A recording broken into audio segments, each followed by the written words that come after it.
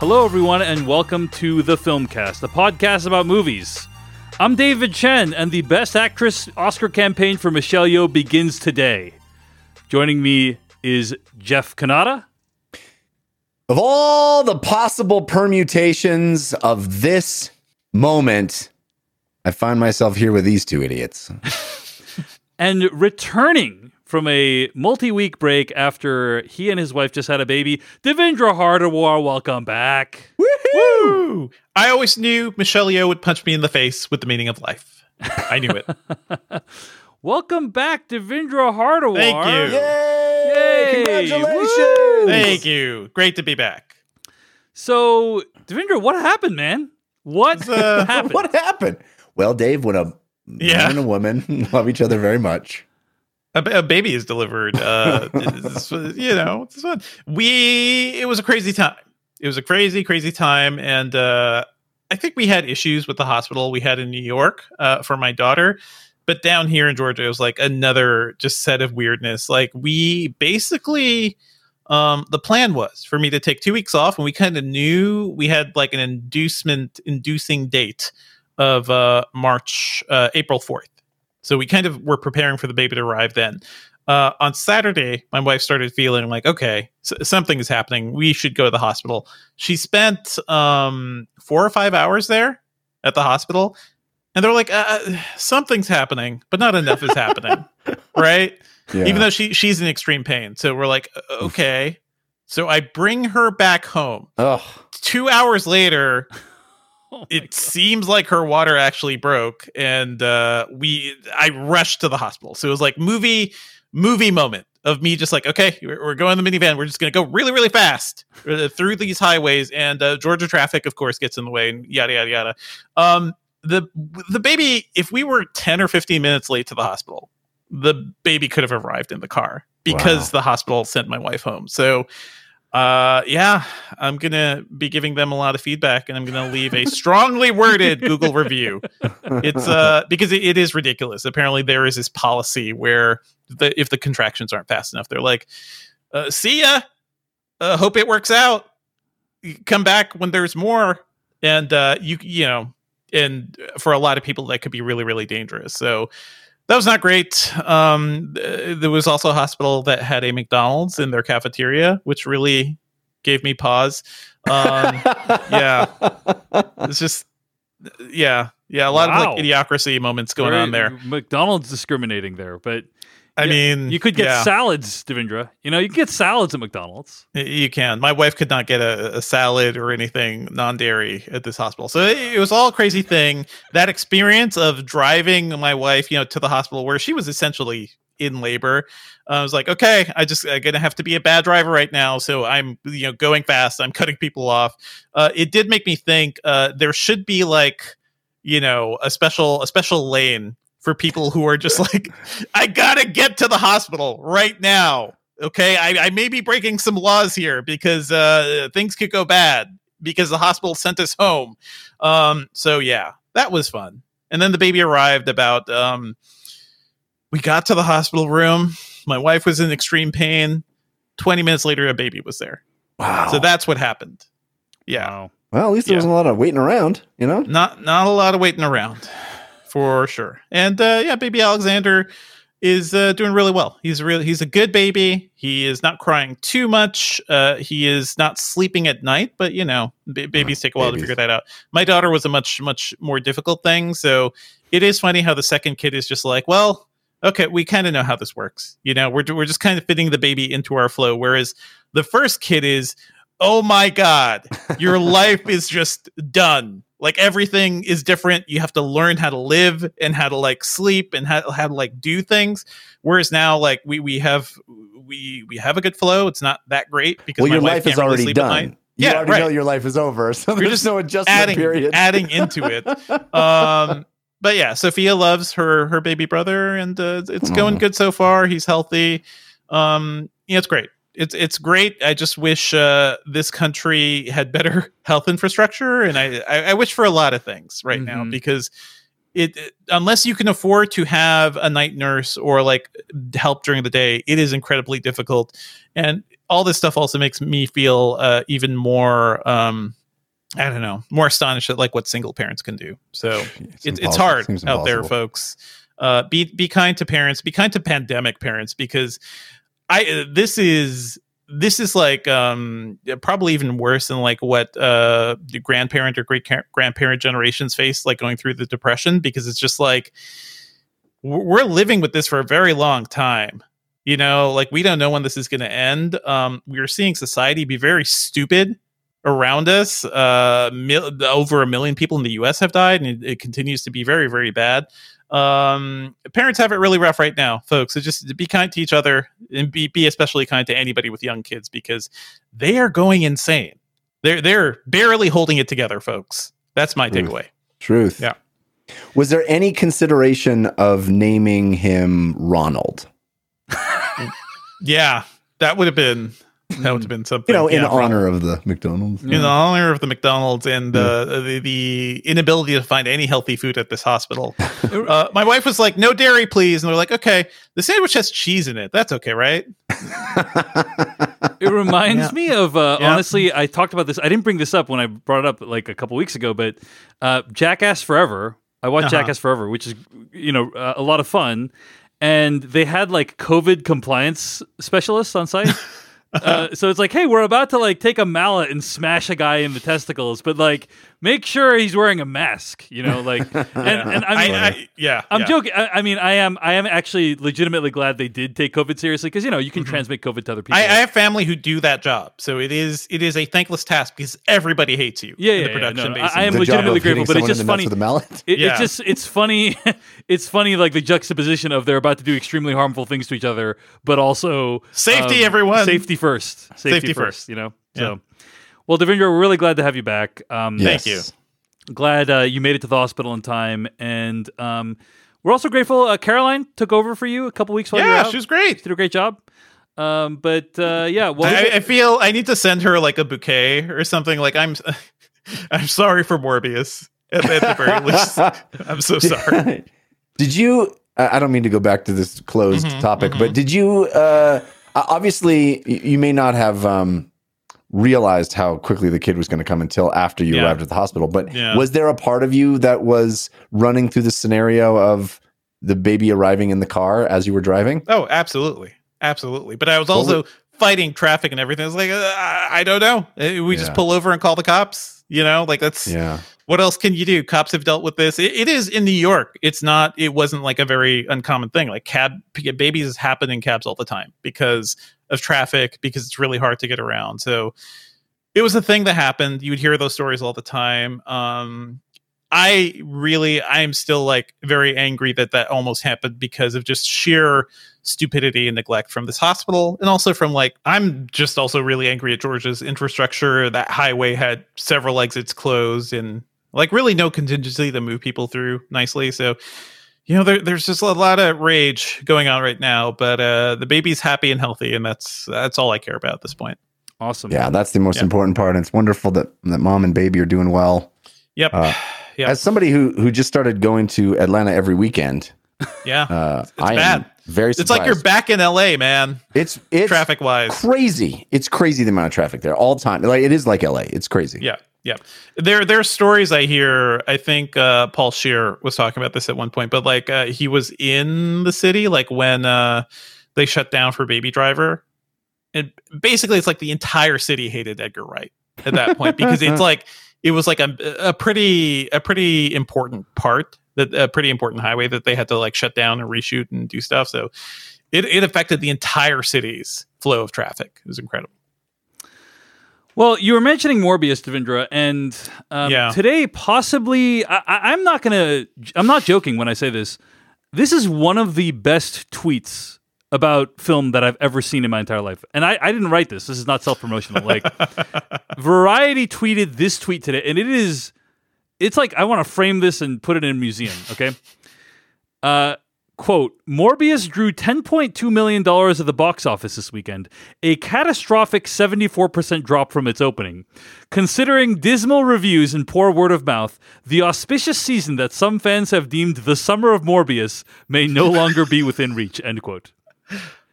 Who Every single sentence in that tweet is incredible. Yeah. Every single sentence. Bodied in a tweet.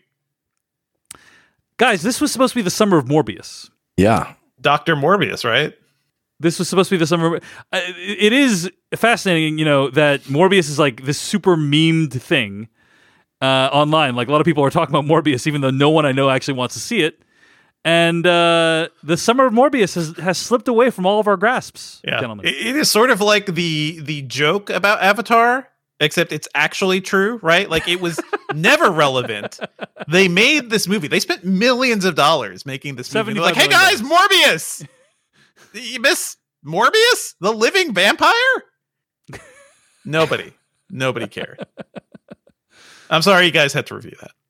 Well, yeah. The funnier thing is that the whole movie is positioned as the beginning. It's the dark universe all over again. Yeah. Yeah.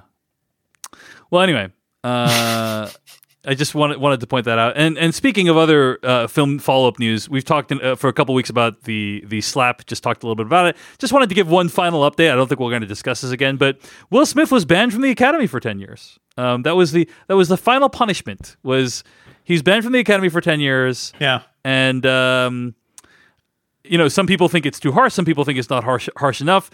I think what is clear is that this is kind of a deterrent from the Academy that like some person, some 2-bit D-list celebrity looking for 15 minutes of fame can't hop on stage and be an asshole at the Oscars next year without. You guys, I was disconnected for a couple of weeks. Yes. You mean to tell me Will Smith did something? I was wondering. Yeah, did you like hear about that because you were like off the grid? Yeah, maybe? no. I saw the tweets. I saw the tweets. I mean, it was the day after Baby had arrived too. It was like, what a week to be away from the discourse. Guys.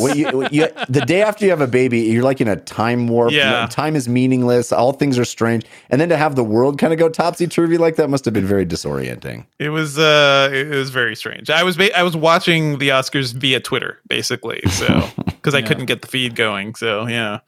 Well, as far as this 10-year ban goes, I don't know if either of you saw Saturday Night Live's Weekend Update. I think had a chef's kiss joke about this, which was, a lot of people were pointing out, like, banning from the Oscar ceremony because he's not banned from going to parties. He's not banned from being nominated or he can winning. still get nominated and or win. He can still do that. He just can't come to the ceremony. So a lot of people were pointing out that's so what's the punishment part of this? Basically, yeah. Well, the great SNL joke was if they really wanted to punish him, they should have made him host it next year. Exactly. Yeah.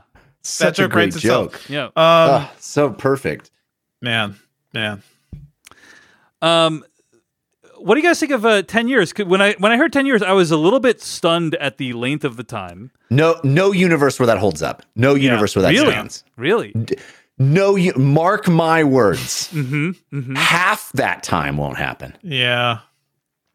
I think it's possible that it's extremely possible that the Oscars will no longer be televised. Well, as we're all scrounging for moisture in the desolate wasteland that we live in, slapped out of existence. 2 more years until Will Smith can return to the ceremony, everybody. But seriously, my question, what was Chris Rock's punishment for that joke? I guess it was the slap, right? Yeah. He has not talked about it publicly yet. He said basically, I'm not talking about it till people pay me.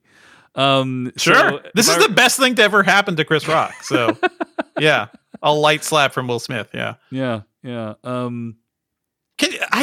That whole thing, like, let me just say this, guys. Yes, let it out. Let it out. You've been G.I. Jane joke in 2022. You sir go to jail. You should be in jail just for that. Like before the slap, But that was what made it so remarkable, too. It's amazing. Amazing. Is that the stakes of the joke was a G.I. Jane joke, right? It was. Yeah. And by the way, they had just finished shitting on Ridley Scott's The Last Duel in the ceremony as well. Yep. It's like, dude, show some respect to Ridley Scott in addition to Jada Pinkett Smith. Like Ridley Scott as well. Yeah. If anybody should be slapping people, it's Ridley Scott. Anyway, I firmly believe like we have no idea. Like the world is going to be an entirely different place in 10 years. Jeff, you're predicting it's not going to last 10 years. I think it's very possible you're right. Like I don't think it's going to last 5 years. I also don't think the world will last for 10 years. So you know, it's just the person who just had a baby. Yeah, you know, yeah, yep. Well, anyway. We got a great show for you folks tonight. We got some what we've been watching, some weekly plugs, and then if everything goes right, we're going to have the great Walter Chaw joining us for our review of Everything Everywhere All at Once. So stay tuned for that. Thanks for joining, and let us begin. You know what, Dave? We're not going to begin just yet. You know why? Because I need to tell you about our sponsor, NordVPN. If you're not using a VPN... I guess you just want your data to be snooped on by Snoopy Snoops and criminals. Yeah, no, NordVPN shields your IP address and secures your online traffic with state-of-the-art encryption. You can safely listen to podcasts like this one that Dave says has begun or begins now. It hasn't begun yet. And you can stream shows or simply browse the internet in complete privacy, and it can secure every single device you own. NordVPN apps are available for all the major operating systems, including Windows, Mac OS, Linux, Android, and iOS. And you can connect up to 6 devices separately with just one subscription, or simply set up NordVPN on your router to protect the whole household. You also want to protect yourself on public Wi-Fi. If you're catching up on podcasts using the hotel's Wi-Fi, or some coffee shop's Wi-Fi, and make sure you're the only one listening. Due to shoddy security, Snoopy Snoops, and criminals, they can break into public Wi-Fi networks easy as peasy pie. Spy on your data because they're snoops, unless you encrypt it first with NordVPN. Plus, you can watch shows from abroad, or when you're abroad, you can watch shows. You can connect to a NordVPN server in your home country and safely enjoy content as if you never left wherever you travel. Grab your exclusive NordVPN deal by going to nordvpn.com/filmcast or use the code FILMCAST to get a huge discount off your NordVPN plan, plus 1 additional month for free, plus a bonus gift. It's completely risk-free with Nord's 30-day money-back guarantee. All right, Dave, now we can start. So, what we've been watching this week, folks, I had a chance to... Wait a minute.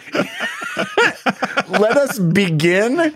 Was the pitch to commercial? That was the pitch to commercial, is let us begin? Yes, that was... I mean, Jeff, if you're a patron, you're not getting ads. No, I see. At patreon.com/filmpodcast. So that would have been completely seamless if not for your interruption just now. I see. So you're just playing to the patrons. I'm playing to the patrons. Is understandable. If you're a non-patron listener, then you just heard me say, let us begin, followed by an ad, right? Followed by my voice, probably. Yeah, exactly. So thank you for that. I mean, and I think that would have been okay too. Like the ad kind of kicks it off in some ways. You know what I'm saying? I'm going to record I haven't recorded the ads yet. I'm going to record the ad acknowledging that you just said, let us begin. Yes. No, I think that's the right move here. Yes, Dave. Let us begin. But speaking of ads, speaking of product placement, Michael Bay's Ambulance, movie I watched this week. Now, I gotta say, this movie kind of bombed at the box office. It only made $8 million, and it's kind of a bummer when a kind of old school action movie that's directed by Michael Bay, who actually does a pretty competent job with this one. I want to see it. Yeah, when a movie like this can't do that well, like that is a bummer, right? Well, they put it out during the summer of Morbius, so I don't know what they expected. This movie cost $40 million. I'm not joking. It looks like it cost $100 million. Like, wow, that's awesome. Michael Bay still knows how to direct action. The movie is complete, absolute batshit nonsense. The dialogue is nonsensical. It makes absolutely no sense. But I would argue it is one of the wokest Michael Bay films ever. Isaac Gonzalez stars as a medic. and the camera does not leer at her a single time during the entire film, which is a huge positive for a Michael Bay film. That's growth. That's personal growth. Oh, personal growth. Got Michael the memo. Bay. You got the memo. Arguably, the movie is for Medicare for all, which is strange coming from the guy who made 13 Hours in Benghazi, or whatever the heck that movie was. This is a movie where I'm not joking. Michael Bay made a Bernie Bro as a movie. Oh yes, for sure. I mean, I'm not saying that it's particularly coherent in any way. Yeah, I'm not saying it's even a good Bernie. movie. But it is. I mean, did you miss the scene in the last Transformers, Dave, where Optimus Prime just sat down and said, "I'm here to talk to you about the American healthcare system.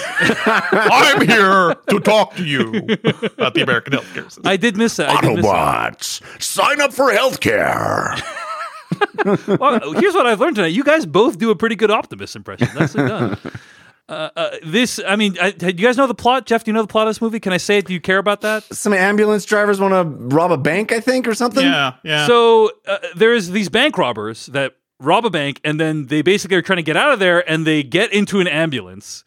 And the premise is that there is a paramedic played by Isaac Gonzalez, and also a cop that they have taken hostage, basically, who is conveniently goes into cardiac arrest at random times throughout the movie to generate tension, right?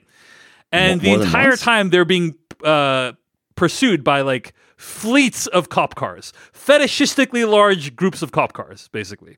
I really enjoyed this movie. It is completely ridiculous, over the top.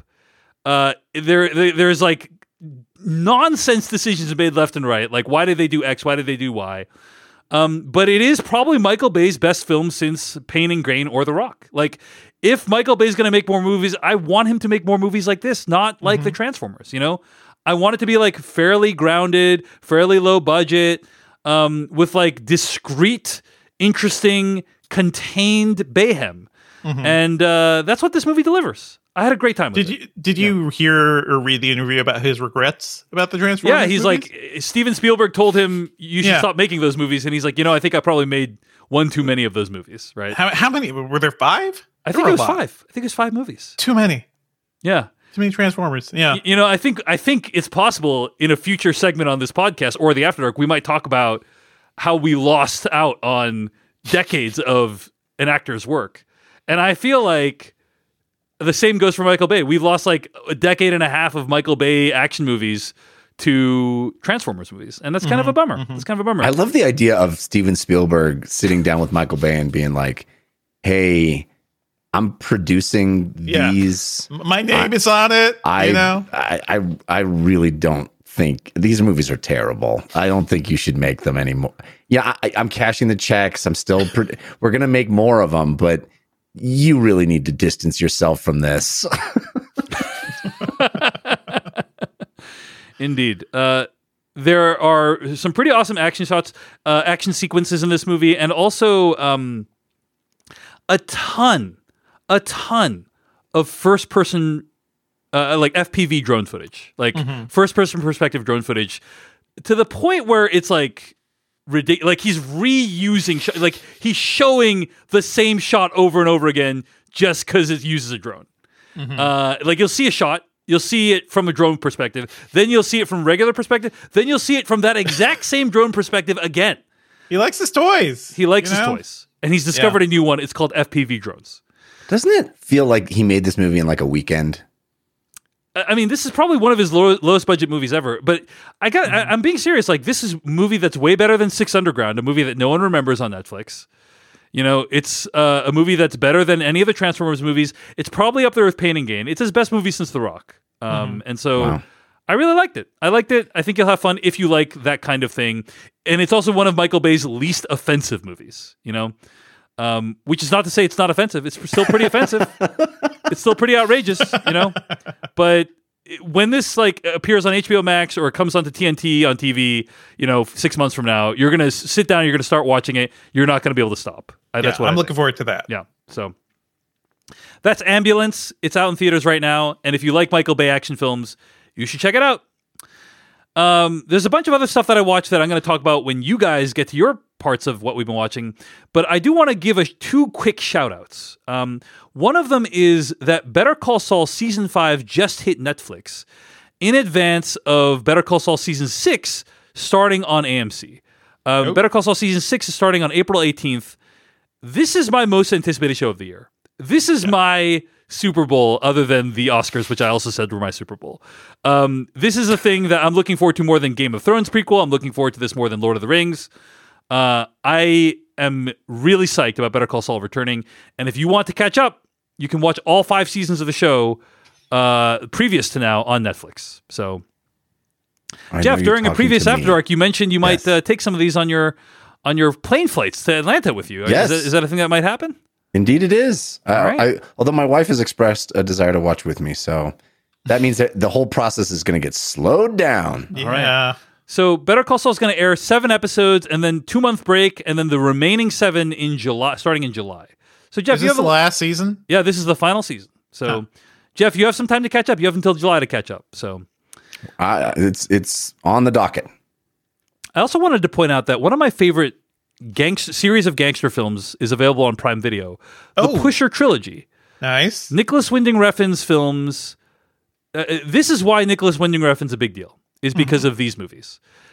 You may not like his other movies, you may not like his other work, but these movies put him on the map, and they are amazing. And it's rare to see these on a streaming service, and so I would suggest, if you have a chance, check these movies out. The Pusher Trilogy. Pusher 1, Pusher 2, Pusher 3. Pusher 2 is called, I think, With Blood on My Hands, and Pusher 3 is The Angel of Death, I think. These 3 movies are all on Prime Video. They're all awesome. Yeah, I'd recommend you great check them showcase for Mads Mikkelsen if you're a fan. Yeah, you want to see his original stuff? Yeah. Jeff, Devindra, have you seen all 3 films? I've not seen all 3. I saw the first 2 though. Yeah, the first 2 are incredible, and the third one is also very, very good. Jeff, have you heard of these? I've heard of them. I have not seen any of them. I would strongly suggest you check out. They're really, really good. Anyway, all right. The Pusher Trilogy, that's something I'd recommend you watch. You said it's streaming where? On Prime Video. Prime Video. Yeah. So yeah. Devindra, hit us with a couple things you've been watching, man. Sure. Well, so the good thing about having a newborn is that once you're done with the whole birthing process and whatnot, you just have this little creature that just needs to eat every 2 hours. So you're stuck just taking care of this thing, making sure it's still breathing, you're getting food, and it's great time for binge watching. So I have been able to catch up on quite a few things, thankfully. I have finished The Dropout, which just had its season finale, I think last week or this week, and have to say, Dave, this show is incredible. You were I think hemming and hawing, or I remember you had issues about how it was portraying Elizabeth Holmes. Yes. And to your credit, that was all happening in the first few episodes, which are all focused on her school life and early life, her background, and explaining why she got to the situation. Yes. Yeah. But how she became a liar. Yeah. How she became a liar. Yeah. Once this show gets going, I thought even the early episodes were great. The casting is great. Amanda Seyfried, who is awesome in everything, to be honest. I don't think we talk enough about how talented she is. Whenever she pops up in anything, I'm all game for her. Is fantastic here. Naveen Andrews, as much as I think Sunny Balwani got a very, very lucky glow up by being played by Naveen Andrews, I think he does incredible work in the show. And about halfway through, or at least the point where the lie really starts to build on itself about Theranos, that's when it gets into she's just not great. She's not a good person. She's a serial liar who's built this thing, and the entire company exists to perpetuate this lie, right? And everybody around her is supporting the lie because they benefit from it financially or something. And I found this show just fascinating to watch, in particular because I get that. I know what it is to be in the maelstrom of this, when everybody's talking about a hot new company. I've never written about Theranos, but it was certainly in the things that people around me were talking about. Engadget has covered it. Other sites have. the thing you about kind of get the mania that surrounds something like this. Yeah, and it's crazy. Silicon Valley is insane, guys, and I think what this show captures that madness, like the cult-like mentality of a lot of these startups who think they're trying to change the world, and some of them end up having like huge impacts, right? But a lot of them are just like selling this lie, right? Selling this lie to make themselves seem self-important, or I don't know. I don't know if it's a founder thing or whatnot, but there was something in the water in Silicon Valley. And certainly when I was covering startups, I would hear this sort of like cult-like mantra around a lot of companies, and Theranos was one of them. So this show at times, like, I think it starts out really funny, to be honest. Like, it's really entertaining to watch. It's a great character study of a serial liar, and Amanda Seyfried does a great job of just portraying Elizabeth Holmes. But the mania around how these things can exist, and, you know, millions of dollars being thrown at these companies, valuations into the billions based on nothing. I think Theranos is the best example of, like, just how crazy the tech world has gotten. It's biotech, so it's kind of like within that wheelhouse of big tech companies right now. I just found a lot to really take away from that. So I think it's worth a watch. It is excellent. The finale has some of like all-time great work from these people. Like Naveen Andrews has a scene in the finale that blew me away. There is incredible work happening here. I think it's actually a great companion to the Alex Gibney documentary that we've talked about before, because that one was very much a documentary in the sense that I think Gibney has this, like, he has this production farm. Basically, he has like a huge studio in New York where he is just juggling several documentaries at once. People are doing research. He's putting things together. A lot of projects are happening at once. And as much as I liked his movie, it didn't really tell me anything new, right? It didn't give me any real insight into Elizabeth Holmes.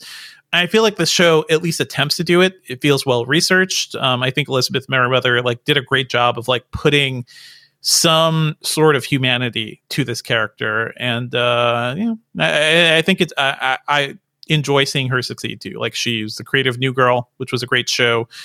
She's a writer who I want to see doing great work like this. So yeah, I dig it. I wholly recommend it. I will not be watching any of the other startup shows happening right now. Like, I don't care about WeWork. I don't care about Uber. Like, not really. I may watch an episode or two just to compare, but this one feels like this is a show that exists for a purpose, to tell us like why this entire industry can do this, and a lot of it comes down to the money people wanting to believe the lie, and they all benefit from it. And in many ways, that's defined our culture right now. So yeah, this show's excellent. Give it a shot. All right. Well, that is The Dropout, and it's airing right now on Hulu. Hey, I want to jump in here and tell you about our sponsor, Storyworth. I love my mom. I have a great relationship with my mom. And I thought I knew my mom until I got her Storyworth. And then I realized she has so many stories I've never heard before. So many parts of her life I just never knew to ask about. But I got her Storyworth. It's been, I think, 2 years ago now, Mother's Day. And what a treasure trove of information, both for me and for my kids, her grandkids. Let me tell you what it is. Storyworth is an online service that helps you and your loved ones connect through shared stories and memories.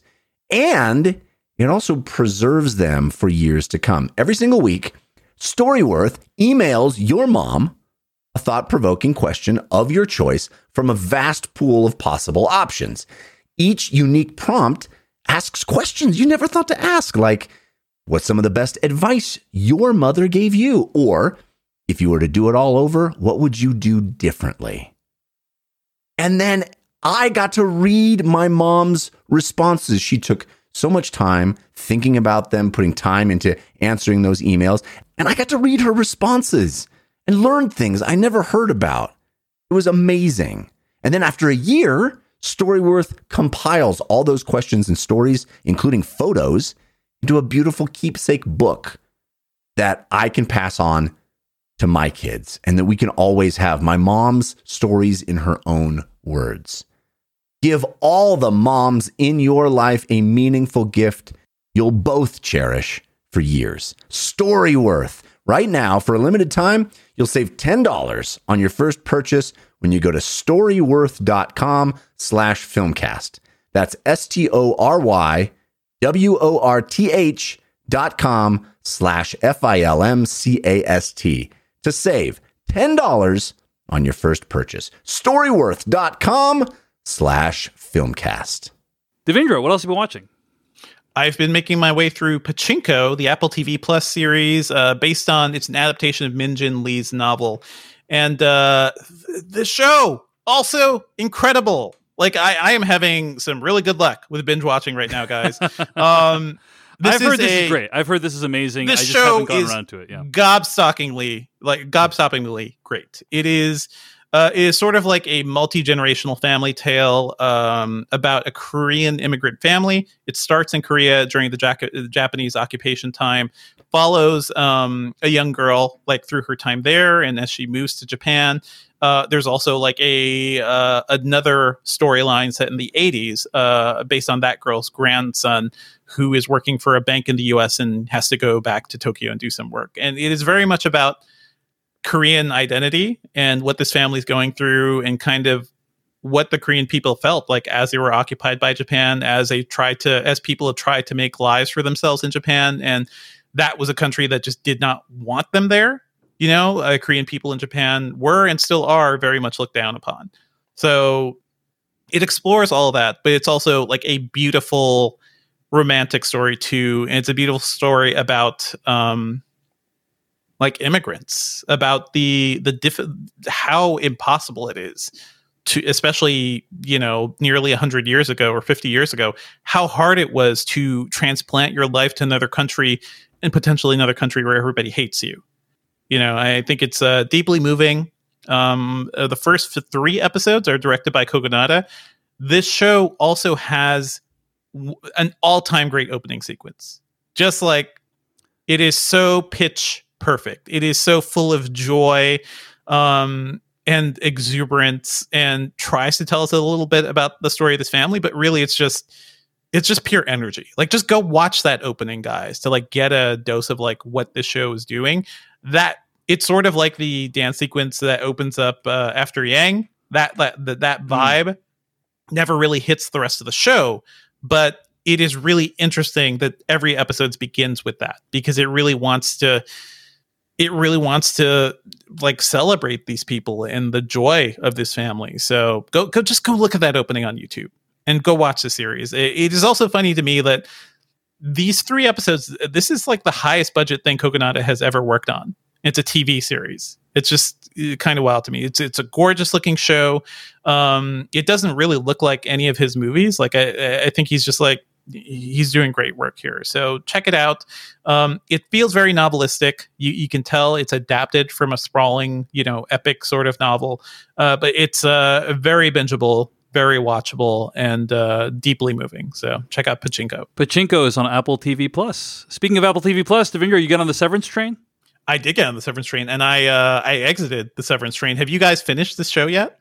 I have not. I was about to take my earpieces out because I'm very excited to. I'm not going to spoil anything. Yeah. How Jeff? How far into it are you? Do you how many episodes? Not very far at all. We should do a wrap up of this show. I really want to. If you can catch up next week, maybe we could do it, Jeff. But yeah, I think I can actually. Okay. Well, let's be brief about it then, Devindra. But brief about it, other than to say, boy, did they nail the landing? Yes, for this they one. stuck the landing on this. I'm so excited. Yeah, they stuck the landing. It was one of the best season 1 finales of all time, I would argue. Mm-hmm. Incredible work. So, like it is partially a mystery box show, but I think like everything they built up is just like, they have really made us invest in these characters, and I think the season ends in a really, really fascinating way. So, we'll try to do an after dark about it. But Severance season 1, it's on Apple TV Plus. It's incredible. It's like one of the best season 1 debuts of a show ever. So from Dan Erickson, a writer who has no other projects to his name. Like, this was one of his first scripts that's been picked up. And man, I did an interview with him on the Gadget podcast several weeks ago. I think 2 weeks ago, right before the baby stuff happened. So you could check that out. He is a very, very interesting guy. But man, I am just so happy I'm happy when a show that's this intriguing and mysterious actually like gets it done and keeps it going till the end. So yeah, dig it all the way. Cool. And Devindra, you also had a chance to see Moon Knight, right? I did. What'd you think of I Moon saw the Knight? Moon Knight. I saw the Moon Knight. It's fine. It's perfectly fine. It's kind of a baffling show, isn't it? Like I feel like it would have been better served being like maybe a 2-hour premiere or a 2-episode premiere, because the pilot episode is just like Oscar Isaac running away from things and me not understanding like who that character is or what he's doing. And I understand that's part of the point of the show. And by the end of the pilot, they're like, he's Moon Knight, guys. Everybody, he's who you've been waiting for. Moon Knight. Jeff, are you enjoying the show more? I'm loving it. Yeah, I think the first episode was just super weak. I thought the first. Everything I've heard is that the first episode is the strongest. So. The first episode is phenomenal. I thought. Yeah. Well, I don't know. Anyway, Devindra, let's talk about something that you like. What I assume you like, Tokyo Vice on HBO Max. I really like it. I like it a lot. This is Michael Mann directed series on HBO Max, right? I could barely get through the first episode of this. Oh my god! I mean, but that's a difference in vibe, right? Whereas I feel like Moon Knight is like, guys, comic shit. Oscar Isaac, like the mysterious powers will be involved here somehow. Tokyo Vice is very much like Michael Mann type shit. He only directed the pilot. So I will say that, like, he's a producer. He directed the pilot. He's not the showrunner or creator of the show. This show's about a Western journalist, an American journalist who is in Tokyo, trying to cover crime in Japan. And I'm really digging this. Like, it is a very specific vibe. And I think it's very much like a Michael Mann type vibe. It's sort of like The Insider meets Miami Vice at times, except it's set in Tokyo. And I really dig all of that. Like, there is very much about the process of journalism in Japan, which is kind of batshit, like just kind of crazy in terms of how, like, guys, you just report what the police say. Like, that's it. That's your job. And the crushing difficulty. There's a lot of that in the US too, Devindra. Yeah. But it turns out, but not questioning anything, like there is a certain like rigidity to the journalism, at least as it's presented here. And I have friends in Japan who've talked about this as well, who've worked with or alongside some major papers, and it's a tough place. Like, people, you talk about things in one way, crime is reported in a very specific way, because Japanese police and politicians really don't want to say that murders and really, really violent things are happening too. So a lot of things get downplayed. Anyway, this show is very much about this one guy played by Ansel Elgort, who is trying to get in, start at a major newspaper, explore the underworld, try to see what's going on with the crime bosses and everything in Tokyo. And it is a very specific vibe. It is not like as accessible as something like Moon Knight is, but I am very glad. I like how the subtle dig there. No, Moon Knight is like, you want the Moon Knight? Here's your Moon Knight. Well, you want your superpowers? Yeah. Let me be dismissive about Tokyo Vice in the same way. Yes. Tokyo Vice is like, there's a white dude who learned Japanese. What? This guy's amazing. Wait a minute. You can write Japanese too? Meanwhile, literally everyone else in the shot probably speaks English as well as Japanese. Mm-hmm. All the Japanese people probably also learned English as just part of their normal life of growing up in Japan, had to learn English. I will put this out there, Jeff. I will put this out there. My understanding is the Japanese in Tokyo Vice way better than the Mandarin Chinese in Moon Knight, which is completely incomprehensible. Would not compare them. Yeah. That's not the comparison I'm making. Let's talk about the Egyptian cast of Moon Knight, sir. No, I'm saying that the entire first episode of Tokyo Vice is Ansel Elgort plays this dude. White dude who's taller than everybody else. He's amazing. Why is he amazing? Every single scene is about showing you how amazing he is. Well, he's doing things that no one else would do. He's doing something everyone turns to him. Wow. And what is the thing he's doing? Learning Japanese. Well, Jeff, if you let me finish, the second half of my review is Ansel Elgort is clearly the weakest part of this show. And it's a shame because it does lean so much into the sort of like white guy being so different, right? He's hired at this major newspaper because like, we've never really had a foreigner apply here, but that could be interesting. That could be different for us. I think Elgort, it gives me, I don't think he's a particularly charismatic actor. Like we've seen him in West Side Story. Yes. He's fine. He's in Baby also Driver. a sex pest, is my understanding. Yeah, kind of a sex pest. Like there are all those allegations against him now. There are so many things that are like just taking away points from any love I'd have for Ansel Elgort. So I wish somebody else started in the show, and I kind of wish this show is based on like some like an actual journalist who went to Japan and started reporting in the crime industry. So it's like it is maybe a little too self-aggrandizing for this one white reporter who was like in Japan, and there weren't really many back then in the 90s. So that is certainly, not great. And I am totally like, I'm typically very turned off by any show that tends to do that. I think the style of it and Ken Watanabe, like it's really just the first episode gives you a glimpse of Ken Watanabe. The following episodes, like I think you get more from him, and I like the setting. I like the crime stuff. Like I like the intrigue going on here. But yeah, everything you said is true, Jeff. It's a shame. It is a shame that is basically the template of the show. I still find it very watchable. All right, that's Tokyo Vice. It's on HBO Max. Devindra enjoyed it. Jeff did not. Jeff, hit us with a couple things you've been watching.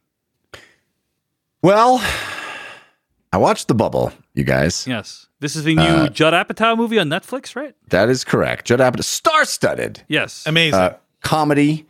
The Bubble, of course, referencing the thing that many of us put ourselves in over the last several years in COVID. This is the story of big famous actors making a trashy action franchise film during COVID. And I'm here to tell you, I watched all of The Bubble. So you don't have to. I lasted 10 minutes, Jeff. I kind of walked away from The Bubble. The Bubble is the movie you think Don't Look Up is. It's bad. It's not good. I think Don't Look Up is the movie. I think Don't Look Up. Don't Look Up. Don't Look Up. The movie. The Bubble is the movie for you that I think Don't Look Up is. Right. Yes. I'm always only speaking for me because that's the only person I can speak for. But from my perspective, The Bubble, the way you describe Don't Look Up, which I find inaccurate and not reflective of how I experienced that movie. But the way you describe Don't Look Up is the way I experienced The Bubble. It is a movie full of famous people whose work I like in other contexts, just inexplicably doing this. There are, I will be generous and say there are 2 or 3 moments in this movie where I laughed. There is one character in particular. Oh, I should pull up the IMDb. Find this actor's name. There's one character. I think the name you're looking for is David Duchovny. He hasn't been around recently. Definitely not. Peter Serafinowicz. I don't know. Samson Kao. Not an actor I'm aware of. Harry Trevaldwin as Gunther. Yes, Harry Trevaldwin. Very funny. I've not seen this actor before. Hilarious. Bright future. I don't know. I mean, what has he done before? Very little. He was in The King. Yeah. And that's it. That's it. The King, so the Netflix movie The King, which I actually enjoyed. But yeah. This dude is going to be a big comedy star. He's very funny. Very, very funny. The rest of this movie is garbage. Utter garbage. And there are lots of people I like in it, and I don't understand. I like Judd Apatow movies most of the time. Pedro Pascal is in this movie. Keegan-Michael Key is in this movie. They are all dreadfully unfunny and uninteresting. There's one little subplot of a romance that Pedro Pascal has with this woman who like won't let him be a womanizer, like makes him genuinely fall in love with her and commit to her in a very profound way that is clever. But the entire movie is it is embarrassing. It feels like some in-joke that I haven't been invited into that's not actually funny. It feels so masturbatory and bad. And literally all the things that you complained about Don't Look Up, like it felt like it was, so on the nose and so pandering and talking about this thing that we all lived through in a way that is just obvious and reductive and unnecessary.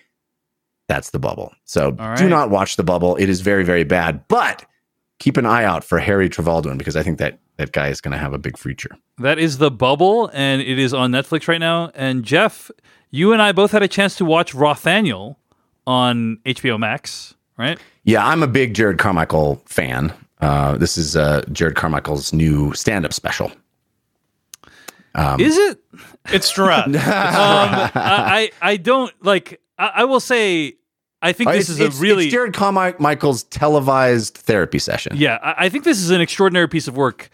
I think saying it's a stand-up special, I feel like sets the wrong expectation. Well, that's. I know that's how it's like marketed listed. And stuff like that, but for me, it's like a really incredible, as you said, combination of public therapy session and storytelling. Basically, I think it is. I also think it is extraordinary in a certain sense. I found it not particularly watchable.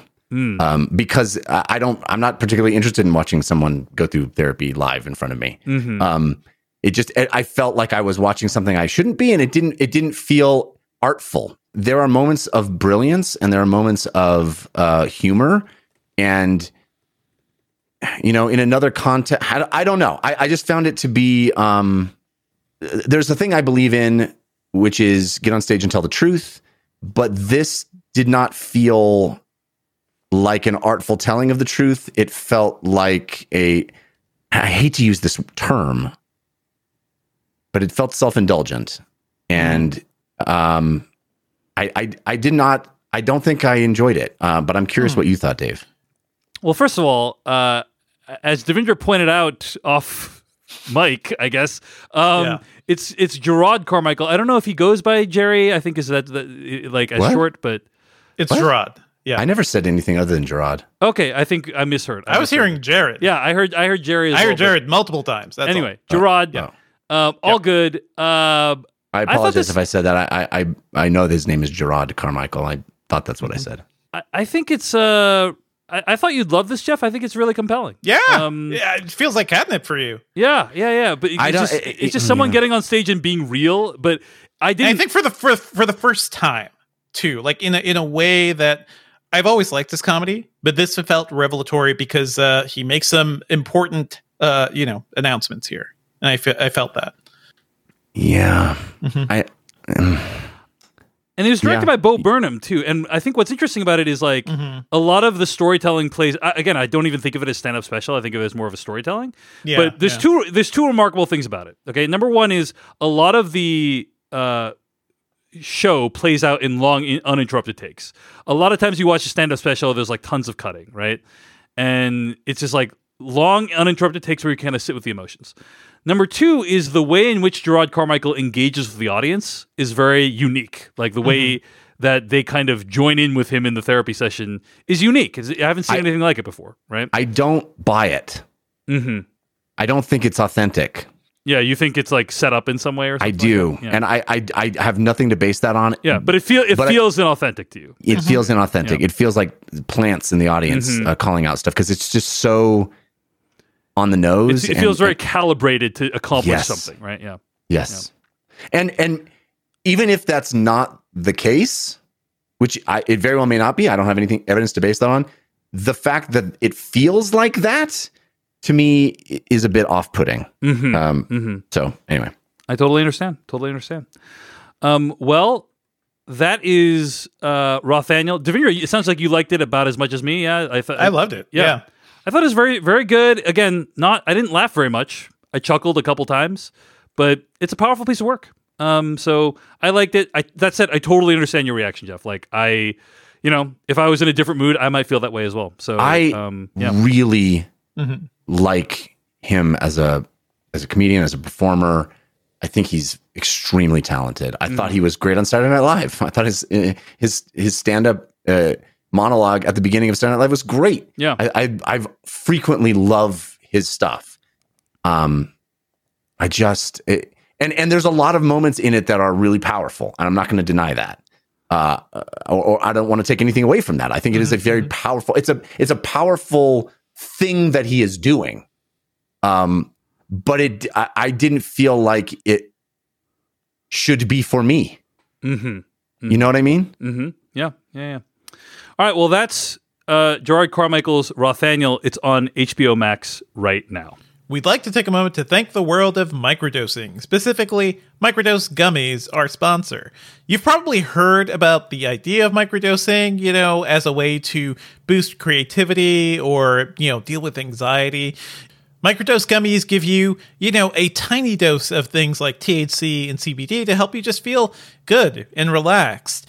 I typically use CBD, back when I was flying or really whenever I was just dealing with any super stressful situation. Juggling 2 kids right now, sometimes it is nice to have a quick way to just relax and wind down a bit. If you've got any questions about microdosing, you should talk to your doctor. But personally, I've just found it to be really useful in many different ways. It's helped me come up with writing ideas and other concepts. And, it's just a nice way to drown out the noise of the world just a little bit. Microdose is available nationwide. To learn more about Microdose THC, just do a quick search online or go to microdose.com and use code FILMCAST to get free shipping and 30% off your first order. Links can be found in the show description, but again, that's microdose.com and code FILMCAST.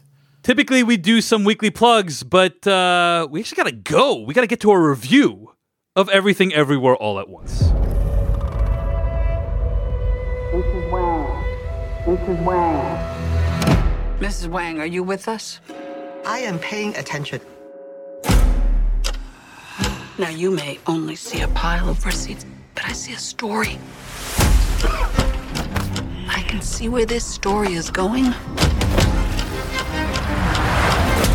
It does not look good.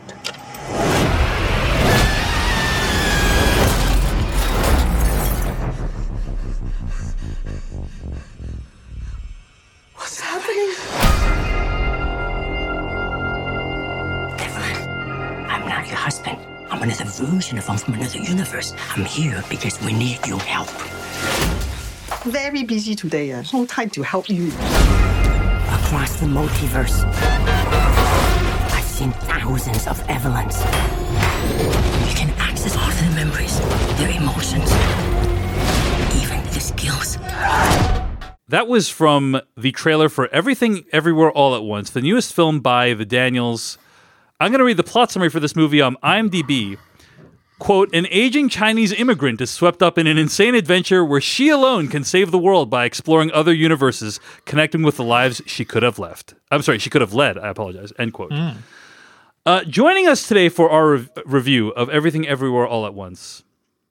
Folks, I am not prone to... I think you'll all agree, I am not prone to hyperbole. I never exaggerate. Right, on this podcast. I'm always never in the history of time have you exaggerated. Never ever in the history of mankind. But the person joining us today has written probably the best review of Everything Everywhere All at Once that exists on the internet.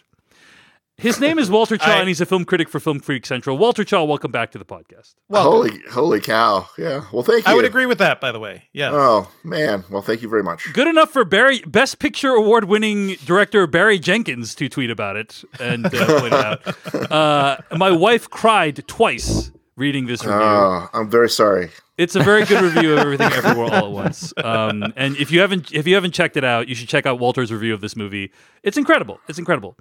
But let's talk about the movie itself. We're going to talk very generally about the movie. We're going to try not to spoil anything. Then we're going to get deep into it. But Walter Chaw, tell us overall thoughts. What did you think of Everything Everywhere All at Once? I didn't like it. I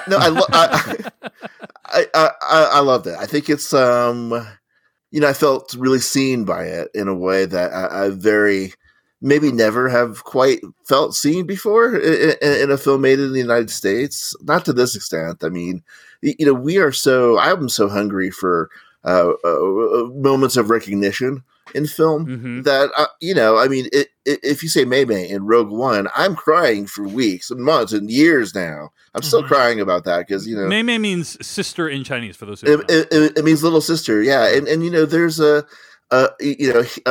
one of the bays says it to the main character. I've shunned Star Wars for my life, so I don't remember any of the characters' names anymore. But at sort of a key moment in the film, he says that to this little white girl, and it's this moment of like family and recognition. But I mean, I'm so hungry for some recognition in my home culture that even that little bit of kindness was enough to sustain me for years, and more often you just get stuff like licorice pizza or whatever, so if you have just a little bit, just a little morsel, man, I felt fed. But here's this film that this is like a Thanksgiving buffet. Oh my goodness. Yeah. It's sort of like one of those Roman gorge buffets, it's like, it is, there's a scene towards the very end of it where, I won't give anything away, where the Kihei Kwan character, who plays the husband of the aging Asian woman, whatever the IMDb, he plays Michelle Yeoh's husband. He says, because they're having an argument with their daughter, and she's saying some hurtful things, and he says "不要说了," which in Mandarin means stop saying it, don't say that. Yep.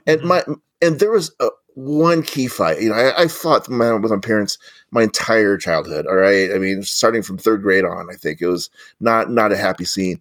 And there's one moment, I think I was 16 or 17 years old. It was a really knockdown, painful fight. I don't think our family had ever recovered from it, actually. And I got up and I left the house. And usually I didn't do that, but I left the house and I got in the car. And before that all happened, I stood up, and my dad said that.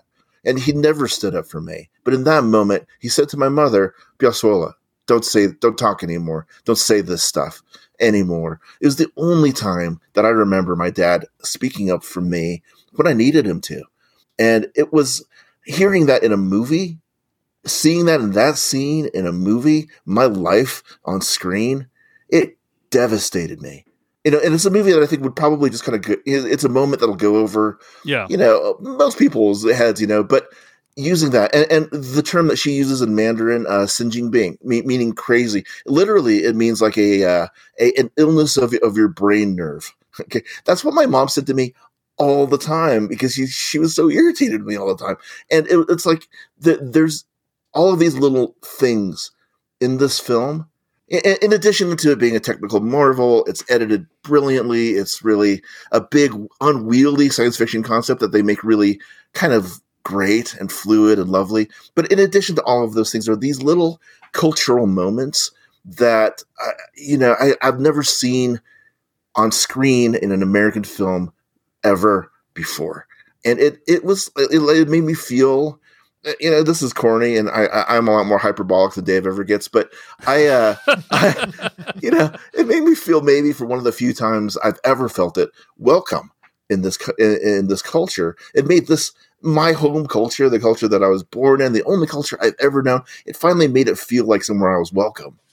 And that's an extraordinary thing to say about a movie. I mean, it's like, it really isn't, but I mean, because we all love movies here, right? We believe movies can change the world and mean something to people and save lives and all of those things. But, I've never really experienced this like this. And so, that's where the review kind of came from, is this, I never understood my parents' story as a love story, that they loved each other and they came here and it was scary, and they gave up everything to come here, and they gave up everything to give themselves a future and their kids a future. I always saw it as an immigrant story of all the hard work and the pain and the broken family. I never understood it as a love story until I watched this movie. And now I understand my parents' story as a love story. And I understood that my parents loved me. And that's not something that I could understand on my own. And so I really needed the conversation with art, with this art to do so. I mean, I never engaged with Amy Tan this way. I never engaged with any of the other stuff. This did it for me. And so that's where I am with this movie, I guess. Yeah. I'll just add a couple quick things and then I want to hear from Devindra about it. But there is this ultra specific sort of immigrant milieu that this movie captures right from the opening shot, where you see the inside of this their house. They live above this laundromat. That dining table looks very familiar. And there is just shit everywhere. Like every conceivable surface that something can be placed on, there is stuff. I interviewed the Daniels for Culturally Relevant podcast, and he was saying how this very much recreates kind of the restaurant from his youth. And I think like one side of his family does restaurants, the other side laundromats, if I recall correctly. And there's this mentality among immigrants of like being used to not having very much, right? And and so anything you have, you like feel like you need to hold on to, you know, like you cannot let it go, you cannot throw it away. I remember my dad kept a VCR for years and after the DVD era, you know, like, and it was My a broken dad still one. has his VCRs. It was a broken one, and my dad's like, "One day I'm going to fix this thing." You know? There's no minimalism, right? There's no some immigrant culture, right? Exactly. Because you're coming from having nothing. Yes, so exactly. yeah, minimalism is not trendy. Yeah, in that respect. And so it's just this idea of like just capturing that, just the setting felt extremely powerful to me. And I'll also just say, Walter, I left this movie and I was like, this is possibly my favorite movie of all time. And I was like, I don't know if anyone else is going to like it. I'm like, this is so specific. I know for a fact that it's made for me, but I don't know if anyone else is going to like it. And it's just been so gratifying to see a movie that we can connect with on such a deep level that other people also like, you know? That's been really amazing to witness as well. So. Well, all of this pain, all of these little incidents, all of these things that we've internalized, I thought that was just me. I thought that my experience was unique in some way, and I think that's the real beauty of representation when you do it well, is that you can communicate to a broad body of lonesome individuals, and reassure everybody at the same time that, no, I got you. You know, you have more brothers and sisters than you think in this. And you know, I always thought my sister will be the only person that will ever understand what I went through, what we went through.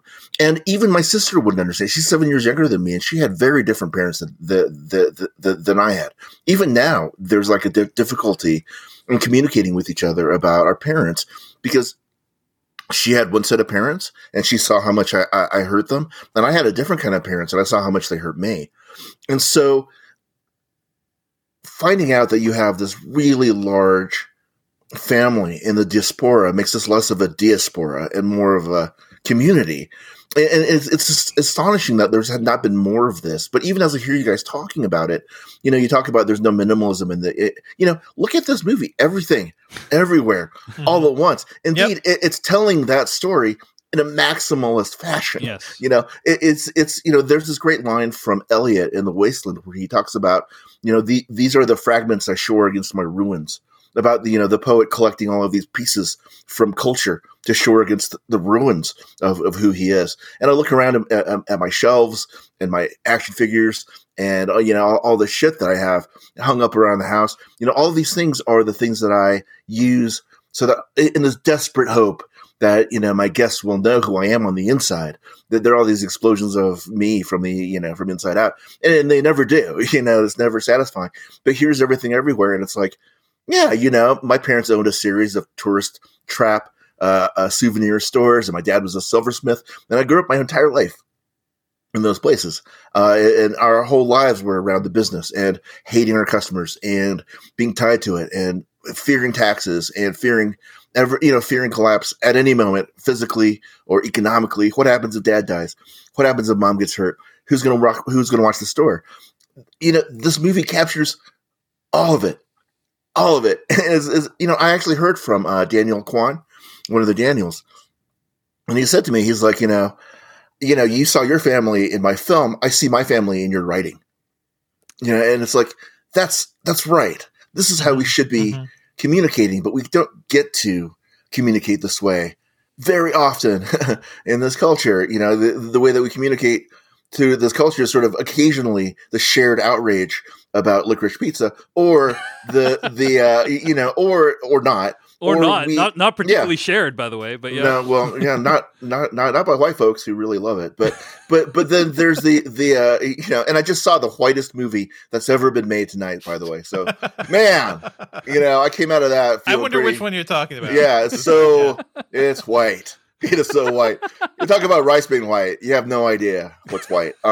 Anyway, he's talking about the Northman, by the way. But anyway, yeah, it's the Northman. Yeah, but culturally appropriate, you know. Yeah. So yeah. So anyway, very very powerful, Walter. Thank you for sharing. Devindra, your thoughts on Everything Everywhere All at Once?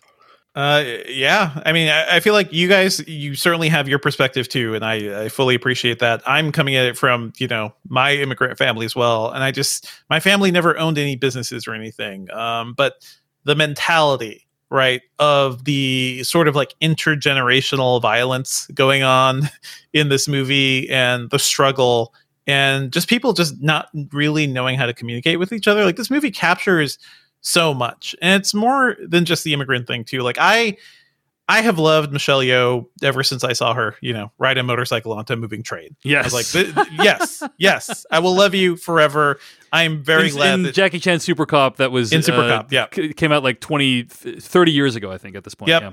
I saw that on a bootleg VHS, and I was like, yes, I will follow her to the ends of the earth. Incredible. And now watching this movie, where I think she finally gets a chance to shine in many ways. Yeah, she kicks butt in this movie, but she is a tremendous actor.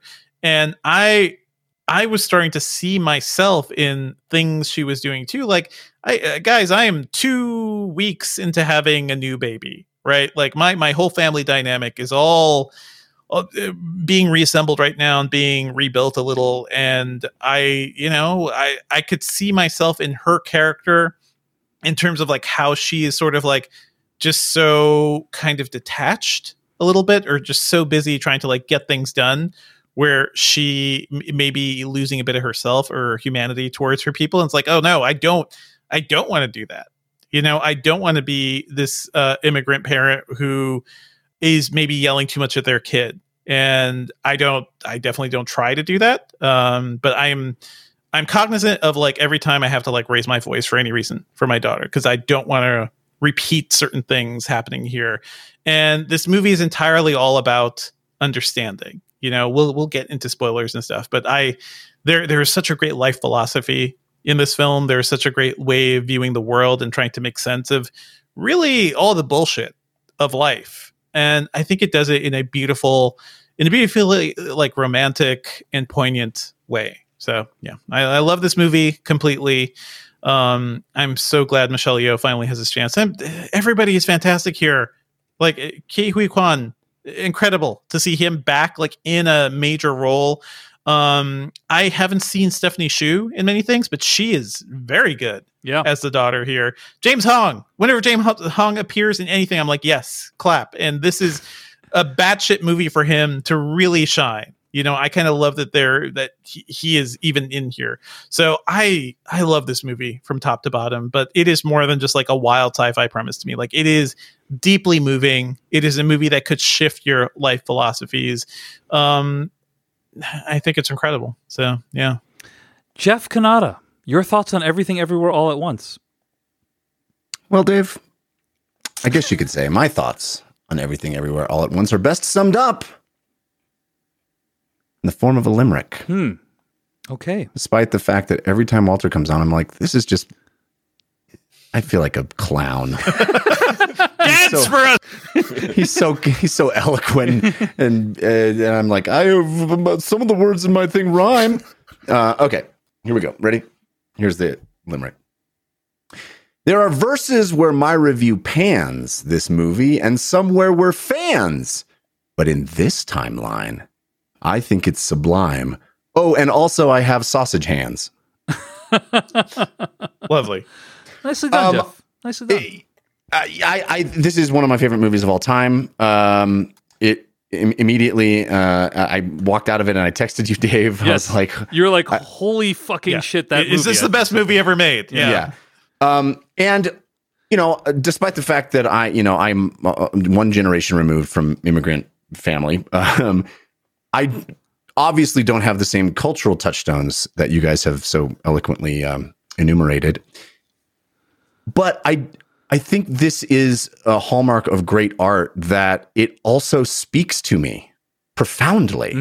And my way into it was parenthood, because fundamentally this is a movie, for me, about how having children. I mean, it's a movie in a lot of ways about the things we give up for family, and how having children requires incredible compromise.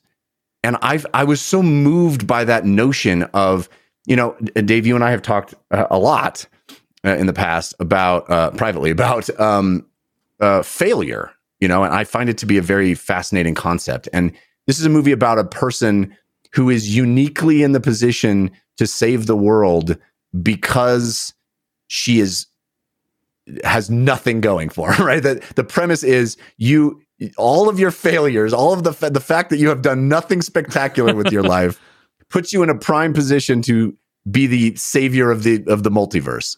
And that notion, while it's sort of funny and novel and interesting, is also, I think, really moving. And ultimately, it becomes this kind of deep analysis of the decisions we make in our lives and how life continues regardless of how those pan out. And sometimes and especially on the other side of having children, which requires such sacrifice and such a setting aside of the things that you might want for yourself. It's a profoundly moving experience to make that journey and see all the different versions of yourself, because every person has thought about that. Like, if I'd done something else different, if I'd said that one thing at the party to the one person who could have gotten me the job at the thing, or if I had just done this different, or stayed in school, or whatever it is, what might have been. And this movie is all about that life. Everything, everywhere, all at once, that encapsulates everything that we might be, could have been, are. But also, it's one of the most kick-ass sci-fi movies, hilarious comedies, and I mean, it's literally has everything you could want out of a movie. It has got the title is appropriate. Yes, everything. It has got great characters. It has got incredible action sequences. I was barrel laughing, holding my stomach, laughing at this movie, and things you have never seen before. Yes, just joy. It's a joyous experience. It is. I was crying at the end. I mean, it literally gives me every emotion I could request from a cinematic experience. It is thought-provoking. It is, mind-altering, and it feels like these filmmakers. The only thing I was able to compare it to was like walking out of The Matrix the first time I saw The Matrix as a young person. It's like these filmmakers are kind of working on a level that nobody else is even attempting. It's just this moment where they are in complete control of this experience. They know exactly what they want. Their vision is so perfectly executed that you just go, I'm in the presence of something. This movie is this beautiful gem that just works on every single level. And I mean, you guys have said it better than I have, but I will heap my praise on it as well. I think it is a movie that I won't stop telling people to go see. I hope it has huge box office and long legs, and everybody goes to see this and understands what a special thing it is, because it's one of those it feels like a movie that comes along like once in a generation. Yes. Only a few times in a generation does a movie like this come along, right? The Matrix is a great comparison. I would say Mad Max Fury Road. Yeah. Like, that's how I felt in the theater watching this movie. Yeah. These are, they've described themselves as maximalist filmmakers. And what that means in this case is they use all the components of film working in concert together, and in particular when it comes to like editing.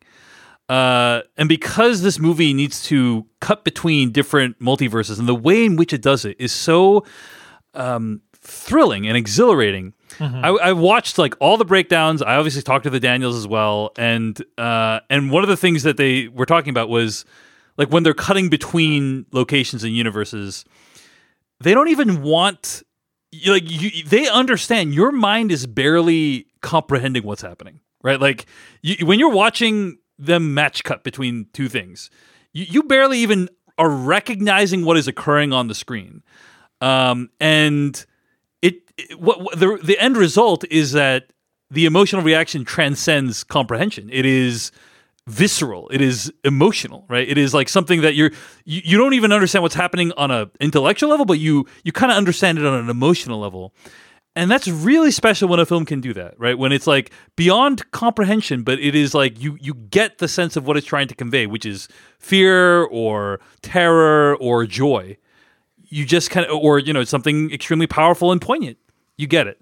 And I think, Walter's already talked about the themes of the movie a little bit. And Jeff, you've talked about like how, just it's just a really fun time, but it's also just like a technical marvel. Yes. It looks like it, I was curious, like how would they possibly plan this out? Because there's just some things where it's like, you have to plan like, it must, you're shooting one thing one week and then you're going to cut to a thing that you're shooting 6 days later and then another thing you're shooting 3 days after that. Like how could they possibly do it?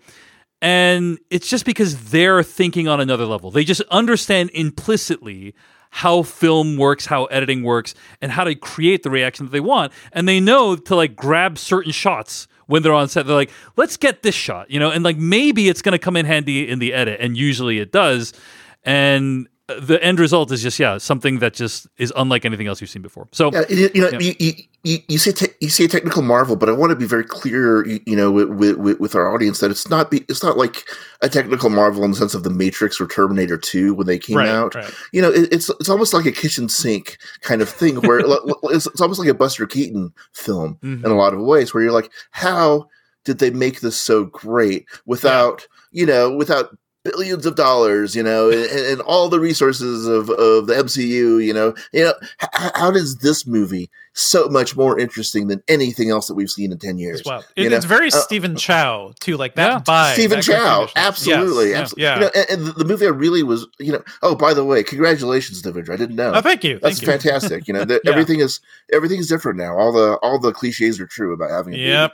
But I would say that the movie that this most reminded me of as I was watching it, the American movie, is Eternal Sunshine of the Spotless Mind. Yeah. And their first film, Swiss Army Man, also reminded me of a Charlie Kaufman film in the sense that Charlie Kaufman movies don't necessarily cost a lot, and sometimes the artifice is the point. There's like a raccoon effect and everything everywhere that is perfect and perfectly janky. It is not.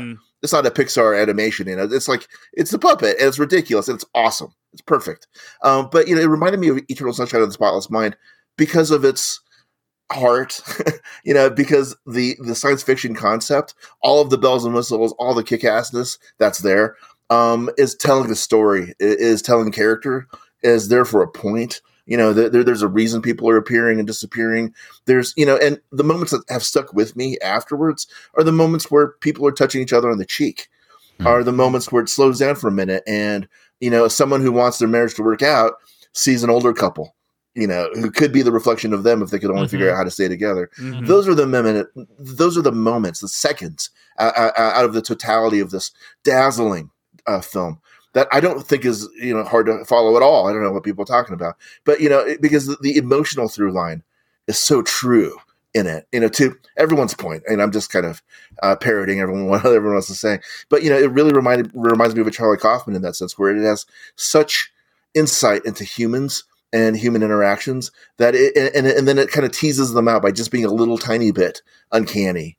Satire in the best way, right? It like makes it a little bit uncanny, but like the best satires or whatever, it has its basis in experience. In fact, it starts at a place where this couple is in trouble because they don't love each other in the way that they thought they were going to love each other, like a Wong Kar-wai movie, which this movie also sort of addresses, right?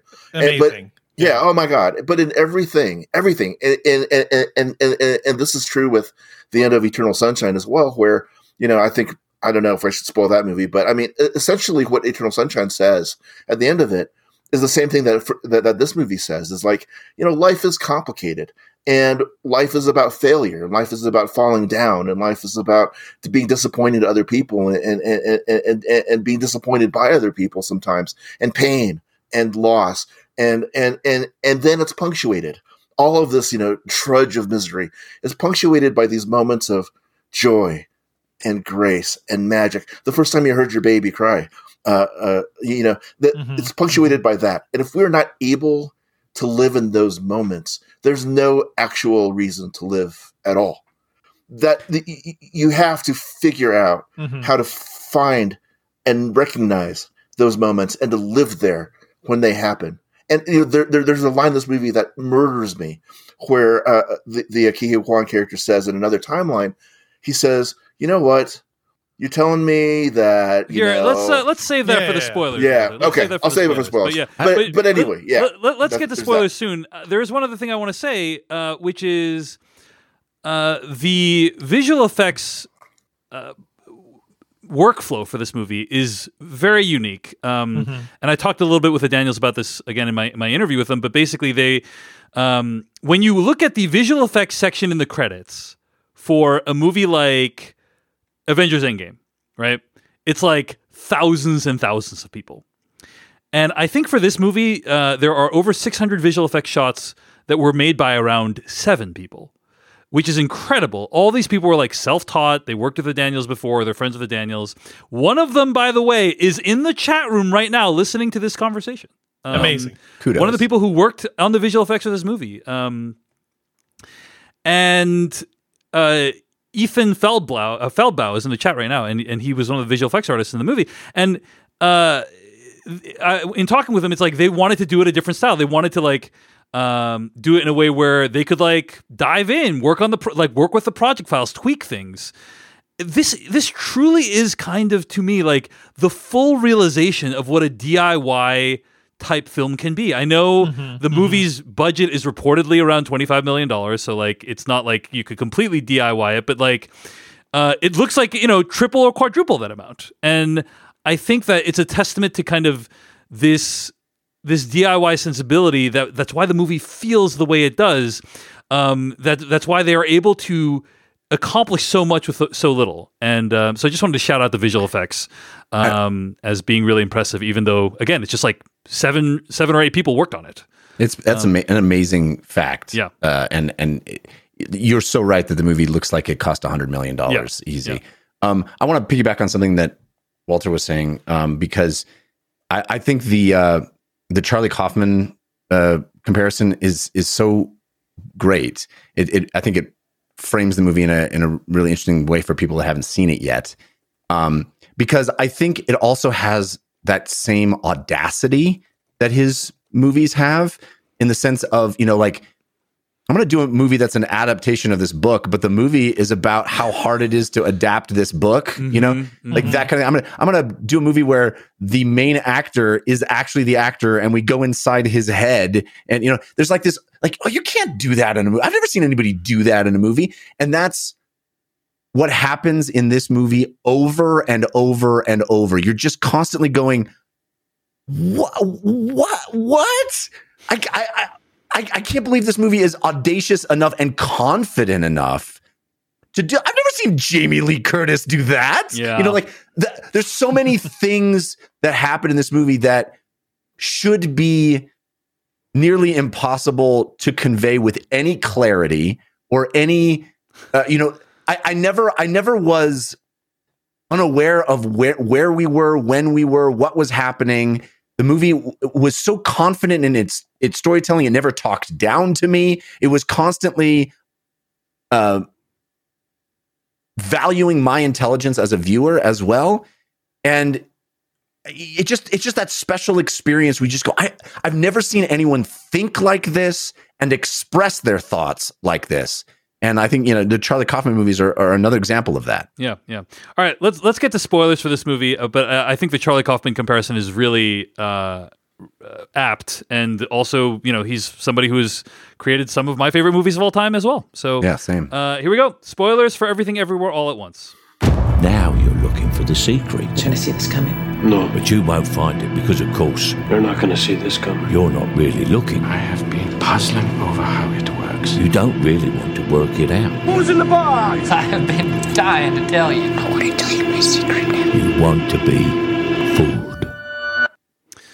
So much to discuss, but I'll start with this point, which is one of the things that really blew my mind about this film that I really loved is there's a moment early on in the film where the main character, Evelyn's daughter, Joy, wants Evelyn to introduce her to her grandfather and, introduce her girlfriend to her grandfather as well.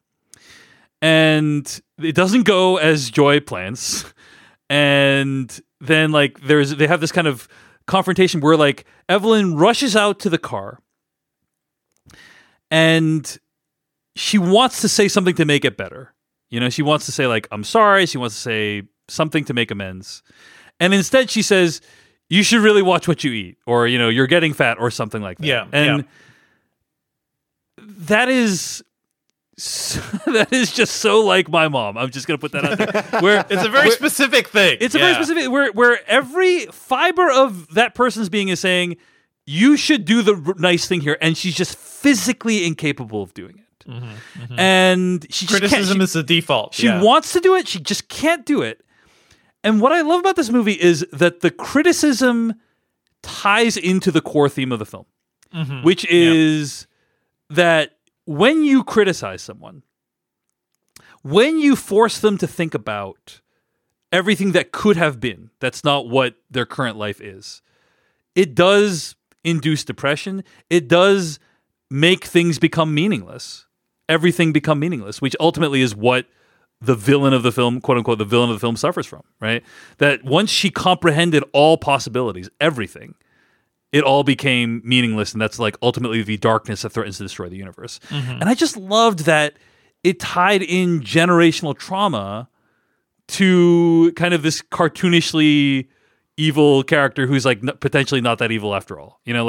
Just that was just such a brilliant move, and I'd never seen anything like it before on screen. So anyway, the bad guy in the movie is despair, right? I mean, she in a moment, this is the spoiler section, right? So we can say say everything. The bad guy, quote unquote, is the daughter, Joy. Ironically, Joy, she has her mind opened up to all of her other possibilities at the same time, and it makes her, not nuts but despairing. She sees all of the loneliness and the sadness that arguably we feel as an immigrant culture, sometimes alienness. And she creates, this sort of black hole of despair, literally, that she wants to feed herself to. But before she kills herself, she wants one of her mothers somewhere, one version of her mom, to give her a reason not to. And that's incredible.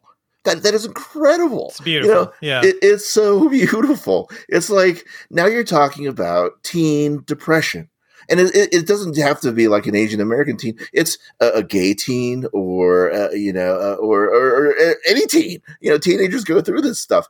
And what happens when you are so lonesome and so alone, and every possibility that you can see is darkness, is sadness. You can't see any goodness in the world, to hang your hopes on. And so you look to your mom, and all she can tell you is that you're getting fat and you should watch what you eat. And so how do we get better at communicating with each other? And how do we begin to get to a point where we appreciate each other? The line that I wanted to talk about before was when, the husband, played brilliantly by Ke Kwan. I have such a deep relationship with the short round character, but he says in a different alternate timeline where they're both very wealthy, they're very well off, and they're tuxedos, and Michelle the Yeoh, Wong Michelle Kar-wai Yeoh. timeline. The Wong Kar-wai, I clapped. I clapped. It's so good. The Kar-wai-verse.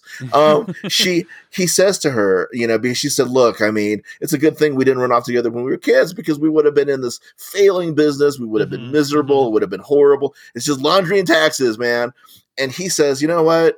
Call me crazy, but it would have been the honor of my life to spend it with you doing laundry and taxes." That hit me so hard. Yeah. Oh God. Powerful. I mean, I felt rocketed in my seat almost, and it's like at the end of Eternal Sunshine, my wife and I looked at each other and we just started crying, because at the end of it, they're like, "I know that we're probably going to break up, but we're going to do it anyway, because falling in love is worth it." Yeah. Yep. Falling in love is worth it. Finding somebody that you're going to be with is worth it. It's worth it. It's worth it. It's worth it. It's kind of the movie of the moment too, right? Because you look around, you look everywhere. It's just bullshit and despair. Like it is not great, and it sucks because I have a new child I'm bringing into this world, guys. It's the lesson of First Reformed, right? Is it ethical to bring a child into this world that's probably going to be destroyed by climate change? I just read an article at The Atlantic. Opening the article is "Why American Teens Are So Sad." Opening paragraph: the United States is experiencing an extreme teenage mental health crisis. From 2009 to 2021, the share of American high school students who say they feel persistent feelings of sadness or hopelessness rose from 26 to 44%, according to the CDC. It's like I went even back then, even 2009, like before pre-Trump, pre-everything. We are kind of like walking directly into potential catastrophes as a civilization, as a society, and it's like it is hard to feel good about much right now. And the high school me as well, like Walter, as you were saying, like a big lesson I learned in high school, which I tried to unlearn as a mature adult, is that the world is bullshit. But it turns out, guys, we can be in the middle of a pandemic. Right. We and people will still fight against the things to protect us and protect, their fellow people from the pandemic. Like there's just so much going wrong right now. It is hard to see light sometimes. And I do like that this movie is just like, it accepts that everything is kind of bullshit, but these moments of joy you can spark between yourselves, those are the light.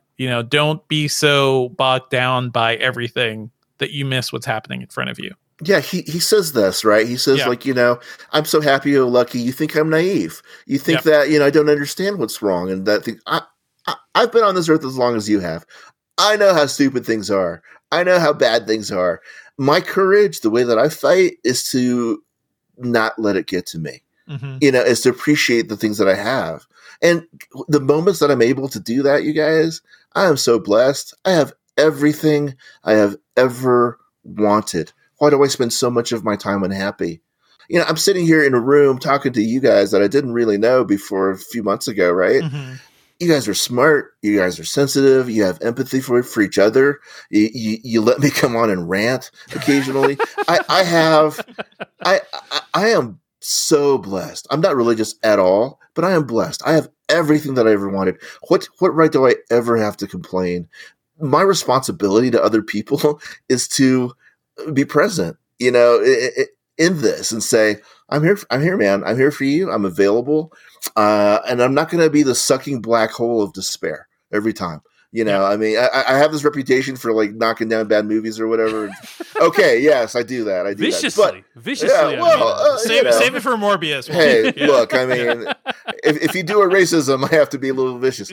But at the end of the day, or if you have to be Coda, you get your Oscar, but I get to yell at you about it.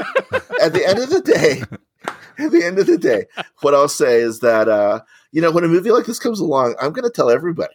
I'm gonna sing it to the head, and I'm gonna tell you a lot about myself when I'm telling you about this. Yeah, and I'm just gonna go out there and do it, even though it gets me hate mail. It gets me people saying, "Hey, who gives a crap about you? Why don't you go back where you came from?" I get death threats for reviews. I got death threats for this review, but here it is. I mean, that's me. And now you know something about me, and I gave it to you, and I don't expect you to give anything back to me. But I do hope that you go see the movie. Yeah, that's it. That's what I can do. Yeah, it's the kind of movie that makes me thankful for art. Not just thankful for movies. It's just like what great art can do. It can make you feel closer to humans and think about your own life. And like Walter was expressing, realize the bad isn't as bad as you think and the good can be even better. And I mean, what else can you ask for from a piece of art? It's extraordinary. And also, there's fucking cool action sequences, guys. Yeah. On top of all that. On top of all that. Okay, Yeah. I mean, amazing. Okay. First of all, let me just say in the live chat on YouTube, we're broadcasting live as usual. There's a lovely exchange. A listener named Jorge has said, as a VFX artist who just graduated last year but who's currently facing rejection day by day, I left the theater full of hope. This is so inspiring, Ethan, the guy who worked on the movie. This film is life itself. And Ethan says, thanks, Jorge, and don't let rejection knock you down. We may have proven you can make a movie at home, albeit slowly over 2 years, end quote. They made the movie slowly over the course of 2 years, basically, at home, on using After Effects, is my understanding. And it's like the farm to table of movies. Indeed. There are so many cool things about, like, specific things about the movie that I just kind of want to geek out about, So let's just geek out about a few things about the movie. First of all, we talked about all the performances. They're all incredible. Ke Huy Quan especially, the way he's, like, I didn't appreciate it at first because I didn't even understand what was happening, right? When he changes personas in the elevator, I'm like, what the fuck is going on? Like, but then I watched it again. I watched the movie again. And it's just the way he's able to snap from one personality to another is really amazing. Like within one shot, he's able to do it. And it's incredible what he does in this movie. I love Jennifer Shue as Joy. And like even just the first time Joy appears in the universe. So it is in the trailer, but she kind of like cocks her head to the, from right to left. Yeah. And you see her so popping awesome. between like 5 different universes until she like lands in the universe that we're in the movie. Just that visual flourish alone, that like cock your head and to dial in the universe you want. It's just like such a badass concept. It's so cool, and it looks like it took weeks of plan. It looks like they shot it across multiple days. Sure. And it takes literally 3 seconds in the film. Yeah. And I'm cock your head to 2 o'clock. Cock it to 3 o'clock. Yes. And that is what setups in this movie are just mind-boggling. That is what Ebert would call like generous filmmaking. That is filmmaking. You can go back, you can rewatch it, you can freeze frame it, and that also goes for like there's multiple points in the film where you see Evelyn and you flash through the different versions of her through all the different universes. Like there's one of her where she's like a statue, and one of where she's like a cartoon, and one where she's a man, and and it's just like it literally is like a handful of frames, and the mind boggles at how much work that took, all just to create a sensation that lasts a few seconds in the theater. It's amazing that the movie goes so hard, and then some of the most emotionally devastating things are just 2 rocks. Yes, we're just pointing the camera at 2 rocks and reading tech, or 2 people speaking, in a Wong Kar-wai street, for like 2 minutes. Well, that takes a lot of work, but just a shot of rocks, guys. Well, just 2 rocks and text on the screen. The fact that the googly eyes gag pays off like that. Yes. It's just genius. Yeah. And then like also like Raccacoonie, obviously I don't even think I need to talk about that. That's amazing. But like so amazing. But also like there's the moment when she goes back in time and like relives the kung fu version of herself, right? And then I'm like, that's already mind. I could study that sequence for months just to like understand it in its completion. But then they go back to it, and there's an alternate universe where her pinky fingers are super powerful. Okay, so one of my favorite things in any medium, is the thing that appears to be a throwaway gag, but then is doubled and tripled down upon. Yes. The perfect example that I always bring up is the character of Maybe from Arrested Development. Right. There is a throwaway joke calling her Maybe. And then that's her name through the entire show. Like I love that notion of like this thing that appears to be a very simple gag, a very almost a flimsy gag. Yes. We then invest 100% in and see it to its conclusion. Yes. And that is this movie. Yes. And in particular, the Raccacoonie thing, right? Like Raccacoonie, sausage fingers, yes. all of it is a goofy, like, oh my God, wouldn't that be a weird universe? But then the movie is sophisticated enough and cares enough to pay off all of those universes. Yes. So you get endings, satisfying endings for all of those throwaway gag universes. You get to see the Raccacoonie. Like, I mean, it is an emotional moment when the Raccacoonie thing pays off. Yeah. The sausage fingers world, like, I care about the relationship between Michelle Yeoh and Jamie Lee Curtis. And there's world building within those mini worlds, right? Yes. Like in the sausage fingers world, we start to see, okay, they're using their feet for things. At one point, Jamie Lee Curtis's character is like trying to run away. It's like a very careful runaway, like it's almost like a silly hop, you know. And they never explain it. It's just like just the like the mauve coloring of the whole place too. It's just like this place has like an aesthetic that goes just beyond like they have sausage fingers. You know? They think about what it would be like to live in a universe where you have sausage fingers, right? Of course, you would learn how to do things with your feet. Of course, that universe is amazing too because they're in a love relationship with each other. They're in a romantic relationship and they're working through it, and that probably helps her understand Joy's relationship with her girlfriend back in the regular thing. She's learning emotionally at the same time she's learning skills. She's gaining emotional, with picking up, the chef in Raccacoonie and carrying him. She's learning to take on different kinds of responsibilities. She's learning to carry, a different kind of burden. With every one of these things, one after another, she's learning something. And it isn't just the skills. Just the skills are awesome and visually dazzling. And they almost distract until later, as we're talking about it now in reflection. She's learning emotionally too. She's growing through all the experiences from other people. And it could go all the way back to this idea about she's the failure. She's the one that's failed. I think that the punchline of the film is more like she thinks that she's failed. She's the one that thinks that she's made the worst decisions. He says that the Alpha Wayman says that. But in reality, he's wrong about that because she hasn't failed. She's only failed because she fails to recognize how much he supports and loves her. How great it is to have a father that's still alive, even though he's a pain in the ass. How amazing it is to have a daughter who's her own person and is a mess. That's amazing. She hasn't failed. Isn't that the lesson in life, right? Is that totally. Every time you feel like a failure, it is just a lack of perception. And that's one of the things that made me cry about this movie is that it is how we look at things. And that's true with the Evelyn character and the Joy character. And you see that, it's their self-sabotage, their inability to sort of see the macro. And then this movie is all about showing you the macro. It's like if you had a far enough view of everything, you would actually see it. And that's both the thing that perverts Joy into being the villain and frees Evelyn at the same time.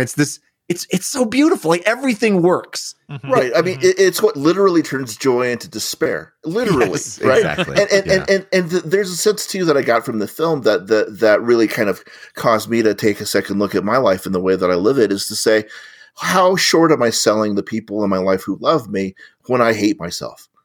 How insulting am I being to the people who care about me and have invested themselves in my well-being when I reject that help? When I refuse to get better, when I refuse to get happier on a day that there's nothing going wrong and I'm just being sad, how it made me want to fight harder, on the days that are hard. And I'm going to have them. And mental illness is a real thing, man. I'm not saying anything about that. I'm just saying it made me want to fight harder. It made me realize that I owe it to the people in my life and me to fight harder. This is a movie, you guys, but it's a movie that talks about how, we're all connected in this way. We're all connected across an infinity of multiverses. It matters how we treat each other. It matters how we comport ourselves, and we owe it to each other to be the best versions of ourselves. That's it. That's all we got in this life. I I only have one vote. There's only so much I can control all this other stuff. But, after this movie, I started donating a few bucks every time J.K. Rowling said something horrible. I was like, I could clap back and she'll never read it, but my followers will read it. They love me. Instead of that, I'm just going to give $5 every single time she says something to a trans charity. Every single time, after that Oscars, thing, I donated to the Alopecia Fund. I'm going to try to make a difference in a little tiny way, and I already feel better because I can be bitter and I can live in this place where I'm smarter than you and I'm wittier than you and I'm going to say something super funny and it's going to really tear them down if they ever see it. Who cares, guys? I will still do that because I like the clout. But in addition to doing it, right? In addition to doing all of that, I'm going to throw a couple dollars at people who are fighting this on the ground. I'm going to do something, and it might be very, very little, but if everybody does a little bit, maybe we can make actually some steps forward instead of all these steps backwards. And this movie did that. It made me feel like I need to show up better in my life, and so let's take those steps. I think one of the things that the movie's trying to fight against, as we've already talked about, is generational trauma, and it makes it quite literal. There's a scene in the movie where James Hong's character is handing a knife to Evelyn and saying, like, you got to kill the daughter right now. It's like one less universe that she can jump into. Just kill her off right now, and like that'll make things a little bit better. And it is like this idea of like. There is this notion of passing on the trauma that your parents gave you to your loved ones, right? Like that is a thing that feels like it is pulling at people sometimes, and because that is your emotional toolkit for most people, right? You don't look beyond what you grew up with typically. So and if there's small ways you can not do that, it can make a huge difference. I think.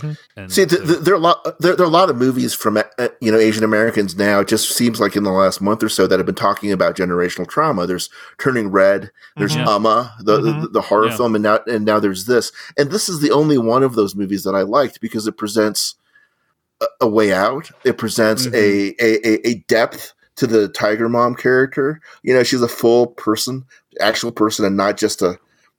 Whatever, and it doesn't vilify the culture. What's extraordinary about this movie that my wife pointed out to me is 9 times out of 10 they make a movie like this, it's told from the perspective of the daughter character. Right? Yeah. And so it's like this is the movie that actually tells it from the perspective of the aging mom, and I think for that reason it's remarkable because like you get a sense of all of the tragedy in her life and what she's dealing with in a way that you don't. Mostly sort of like Crazy Rich Asians, like it's literally told from the perspective of the daughter character in Crazy Rich Asians, and Michelle Yeoh is the mom in that movie. So I think it's really bold the storytelling decisions they've taken in this film. So anyway, any other thoughts, folks?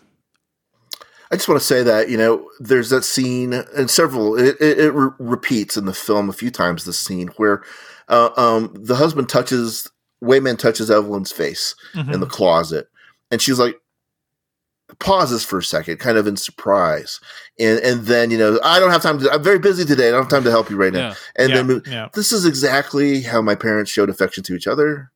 There'd be like reaching out. There's a really painful moment in my life that I've never talked about. With anybody. I think I talked about it with my sister and my wife, and that's it. But my dad was dead on a table in the next room in the hospital, and I didn't know he was dead when I went to the hospital. And my mom pointed at the door, and I went through the door expecting to see my dad, and it was him in a body bag. And so I came back out, and I, after holding his hand for a while, I came back out, and I hugged my mom, and my mom pushed me away from her. And shook her head, and then went over to her cult, whatever, the Falun Gong people that were there. And she had rejected every expression of love that I gave her since the time I was 9. I remember that was the last time they told me that they loved me, all the way up to the day my dad died, all the way up to now my mom's about to die. And she kept pushing me away, and I never forgave her for that until I watched this movie, and now I forgive her for it. And that's the power of representation is this. Much like what Dave was saying, it's like, this is the best movie I've ever seen. It's just, must be just for an audience of one. It must just be for me. But, talking with us, with all of our varied backgrounds, it's it's actually a movie for everybody because it's a movie about communicating that you love the people that you love before they're gone. Yeah. That's it. and it's like, it's such a simple conceit, and everything in the movie works to tell it. Everything in the movie, I've seen it a couple times as well.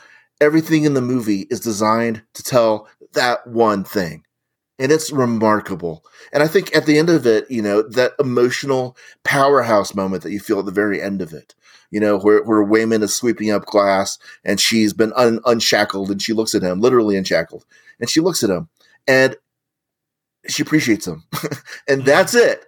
Yeah. And it's like he's singing a song after everything that's happened. He's singing a song that I thought nobody else knew. It's Pink Martini's Gongxi song.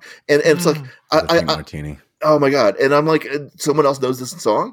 But anyway, there's that. And then at the end of it, when they go back to the IRS office, she gives him, she touches him on the face for the first time in a really gentle and loving way. And she gives him a sweet kiss. And he looks at her like, that's whatever happens in our audit, whatever happens in the rest of our life, this is what's important. This is what's important. There's nothing else. So give your wife and give your loved ones a sweet kiss tonight, because that's all that's important, is that they're there. We won't always be there. Devendra, if everything works out with your kid, they will see you die. If everything works out, you will outlive them. Yes, that's if everything goes right. Yeah. So our lives are tragedy. In between, there have to be these moments where we can just have a moment where we recognize the people that we love as special and precious in our lives.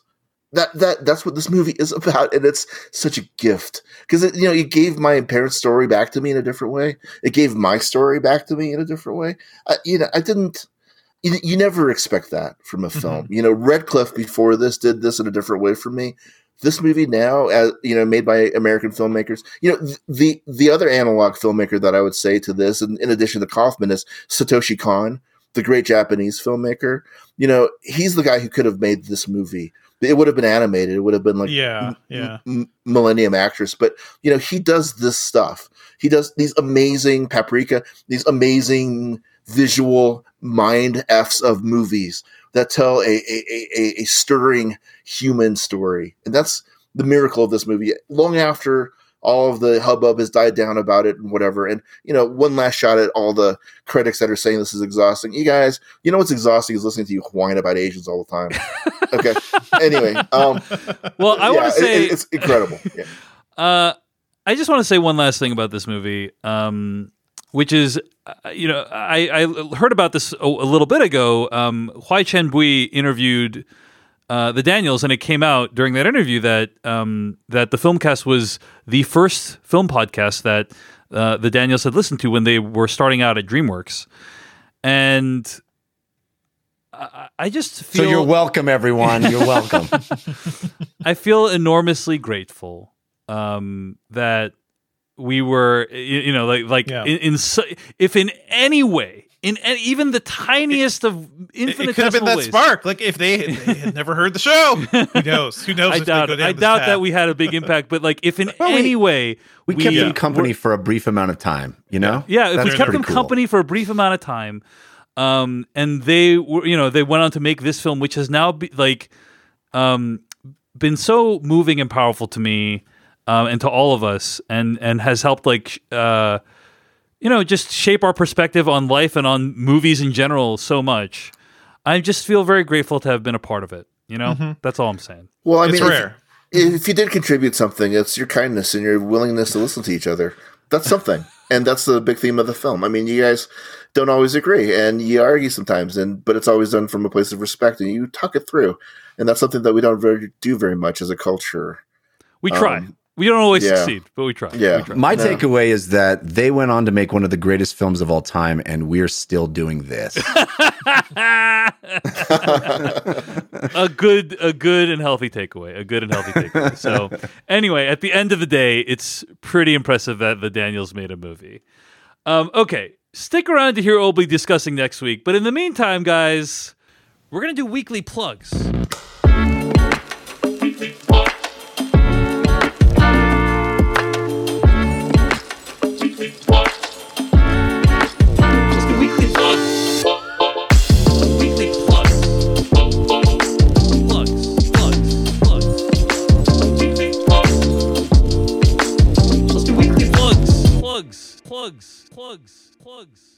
Weekly Plugs, the part of the show where we plug something else that we've been doing. Walter Chaw, you want to give a little plug out there? I wasn't expecting this. I'm not very good at this. Well, there's an Australian distributor called Imprint, and they release special editions of Blu-rays, limited editions, and stuff. And they asked me to do a couple commentary tracks and write a few liner notes for some of their upcoming things, including the Blu-ray debut, I think, of the theatrical version of The Warriors, Walter Hill's films. And I recorded the commentary for it. I think the pre-orders are on sale on the Imprint site now. And they've also asked me to do a couple of more Walter Hill films that they have in the pipeline coming up. So I guess that's it. I'm pretty excited about that coming up. And I apologize to whomever I've forgotten right now to plug. It's but okay. yeah, there's that. This is not an Oscar acceptance speech. You just yeah, no. One thing. Well, I'll never be invited to that den of inequity. So this is my moment. All right. Jeff, you want to hit us with a weekly plug? Yeah, I have. I've started a new gig that you can watch on Twitch or on NBCLX or the Peacock Network or DAZN. I'm calling football games, real live professional football games, for a football league called FCF, Fan Controlled Football.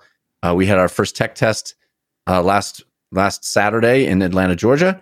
And it was a blast. It was really kind of a surreal experience that I never thought I'd be doing, and here I am. So it was pretty wild. I think if you tune in, you'll be surprised at how cool it really is. It's kind of a mashup between professional sports and video games because fans control these real live elite athletes on the field. You get to pick the plays they run with an app, and they really do run the play you pick, as well as literally every other decision. You decide the rules. They decided the names of the teams, the logos for the teams. Everything is controlled by fans. You made gamer real, Jeff. Amazing. It's true. It's true. And I get to sit there in a luxury box like a real professional sports broadcaster and comment on it with two other fantastic guys who are much more qualified than I to do that. And it's extraordinary. So it's Saturday, 1 p.m. Eastern time is the first game of season 2. This is the second season, and I will be broadcasting the first 2 games. They're much quicker than NFL games. They're only an hour long. The clock doesn't stop. It's really made for a new generation of sports fans, and it's pretty darn cool. So check it out. Twitch.tv/FCF or on Peacock or NBCLX or DAZN. Devendra Hardawar, I noticed you didn't put a weekly plug. My guess is you were a little bit busy the last week. I got nothing. Yeah. I wake up, I take the kid to daycare, I bottle feed the other kid until my wife can get some rest, so that is why I'm creating. Maybe I'll have some cute Instagrams up, Follow me. All right. Check him out. Check Devendra out on Instagram. I want to plug my interview with the Daniels over on Culturally Relevant Podcast. If you enjoyed Everything Everywhere All at Once, be sure to listen to my conversation with them. I really enjoyed conversing with them, and it was an honor. Next week. Oh, I also got to give the credits. I apologize. We did things a little bit out of order this week. I apologize for that. I do want to say as we close off, you can find more episodes of this podcast at thefilmcast.com. Email us at /filmcast@gmail.com. Our theme song comes courtesy of Tim McEwen from The Midnight. Check out his new project, Varsity Blue. Our spoiler bumper comes from filmmaker and YouTuber Kyle Corwith. And our weekly plugs bumper comes from Noah Ross. This episode was edited by Beatty Zhang. Next week, the summer movie wager returns. A lot of people have been asking for this for literal years. And I have not wanted to do it because the COVID is a thing that's still happening. On fire. But here's the thing is I feel like the time of like lockdowns and stuff, like no matter how bad it gets, it just feels like the lockdowns aren't coming back. And so I feel like, okay, there's probably going to be a summer movie season, whether or not it's safe. And so the summer movie wager lives. Episode 666 of the Filmcast. It really is episode 666. It is. Yeah. Nothing can possibly go wrong. Anyway, the summer movie wager returns next week. The summermoviewager.com website will be operational soon. and we are looking forward to playing again. It should be a lot of fun. Thanks so much for listening. We'll see you later.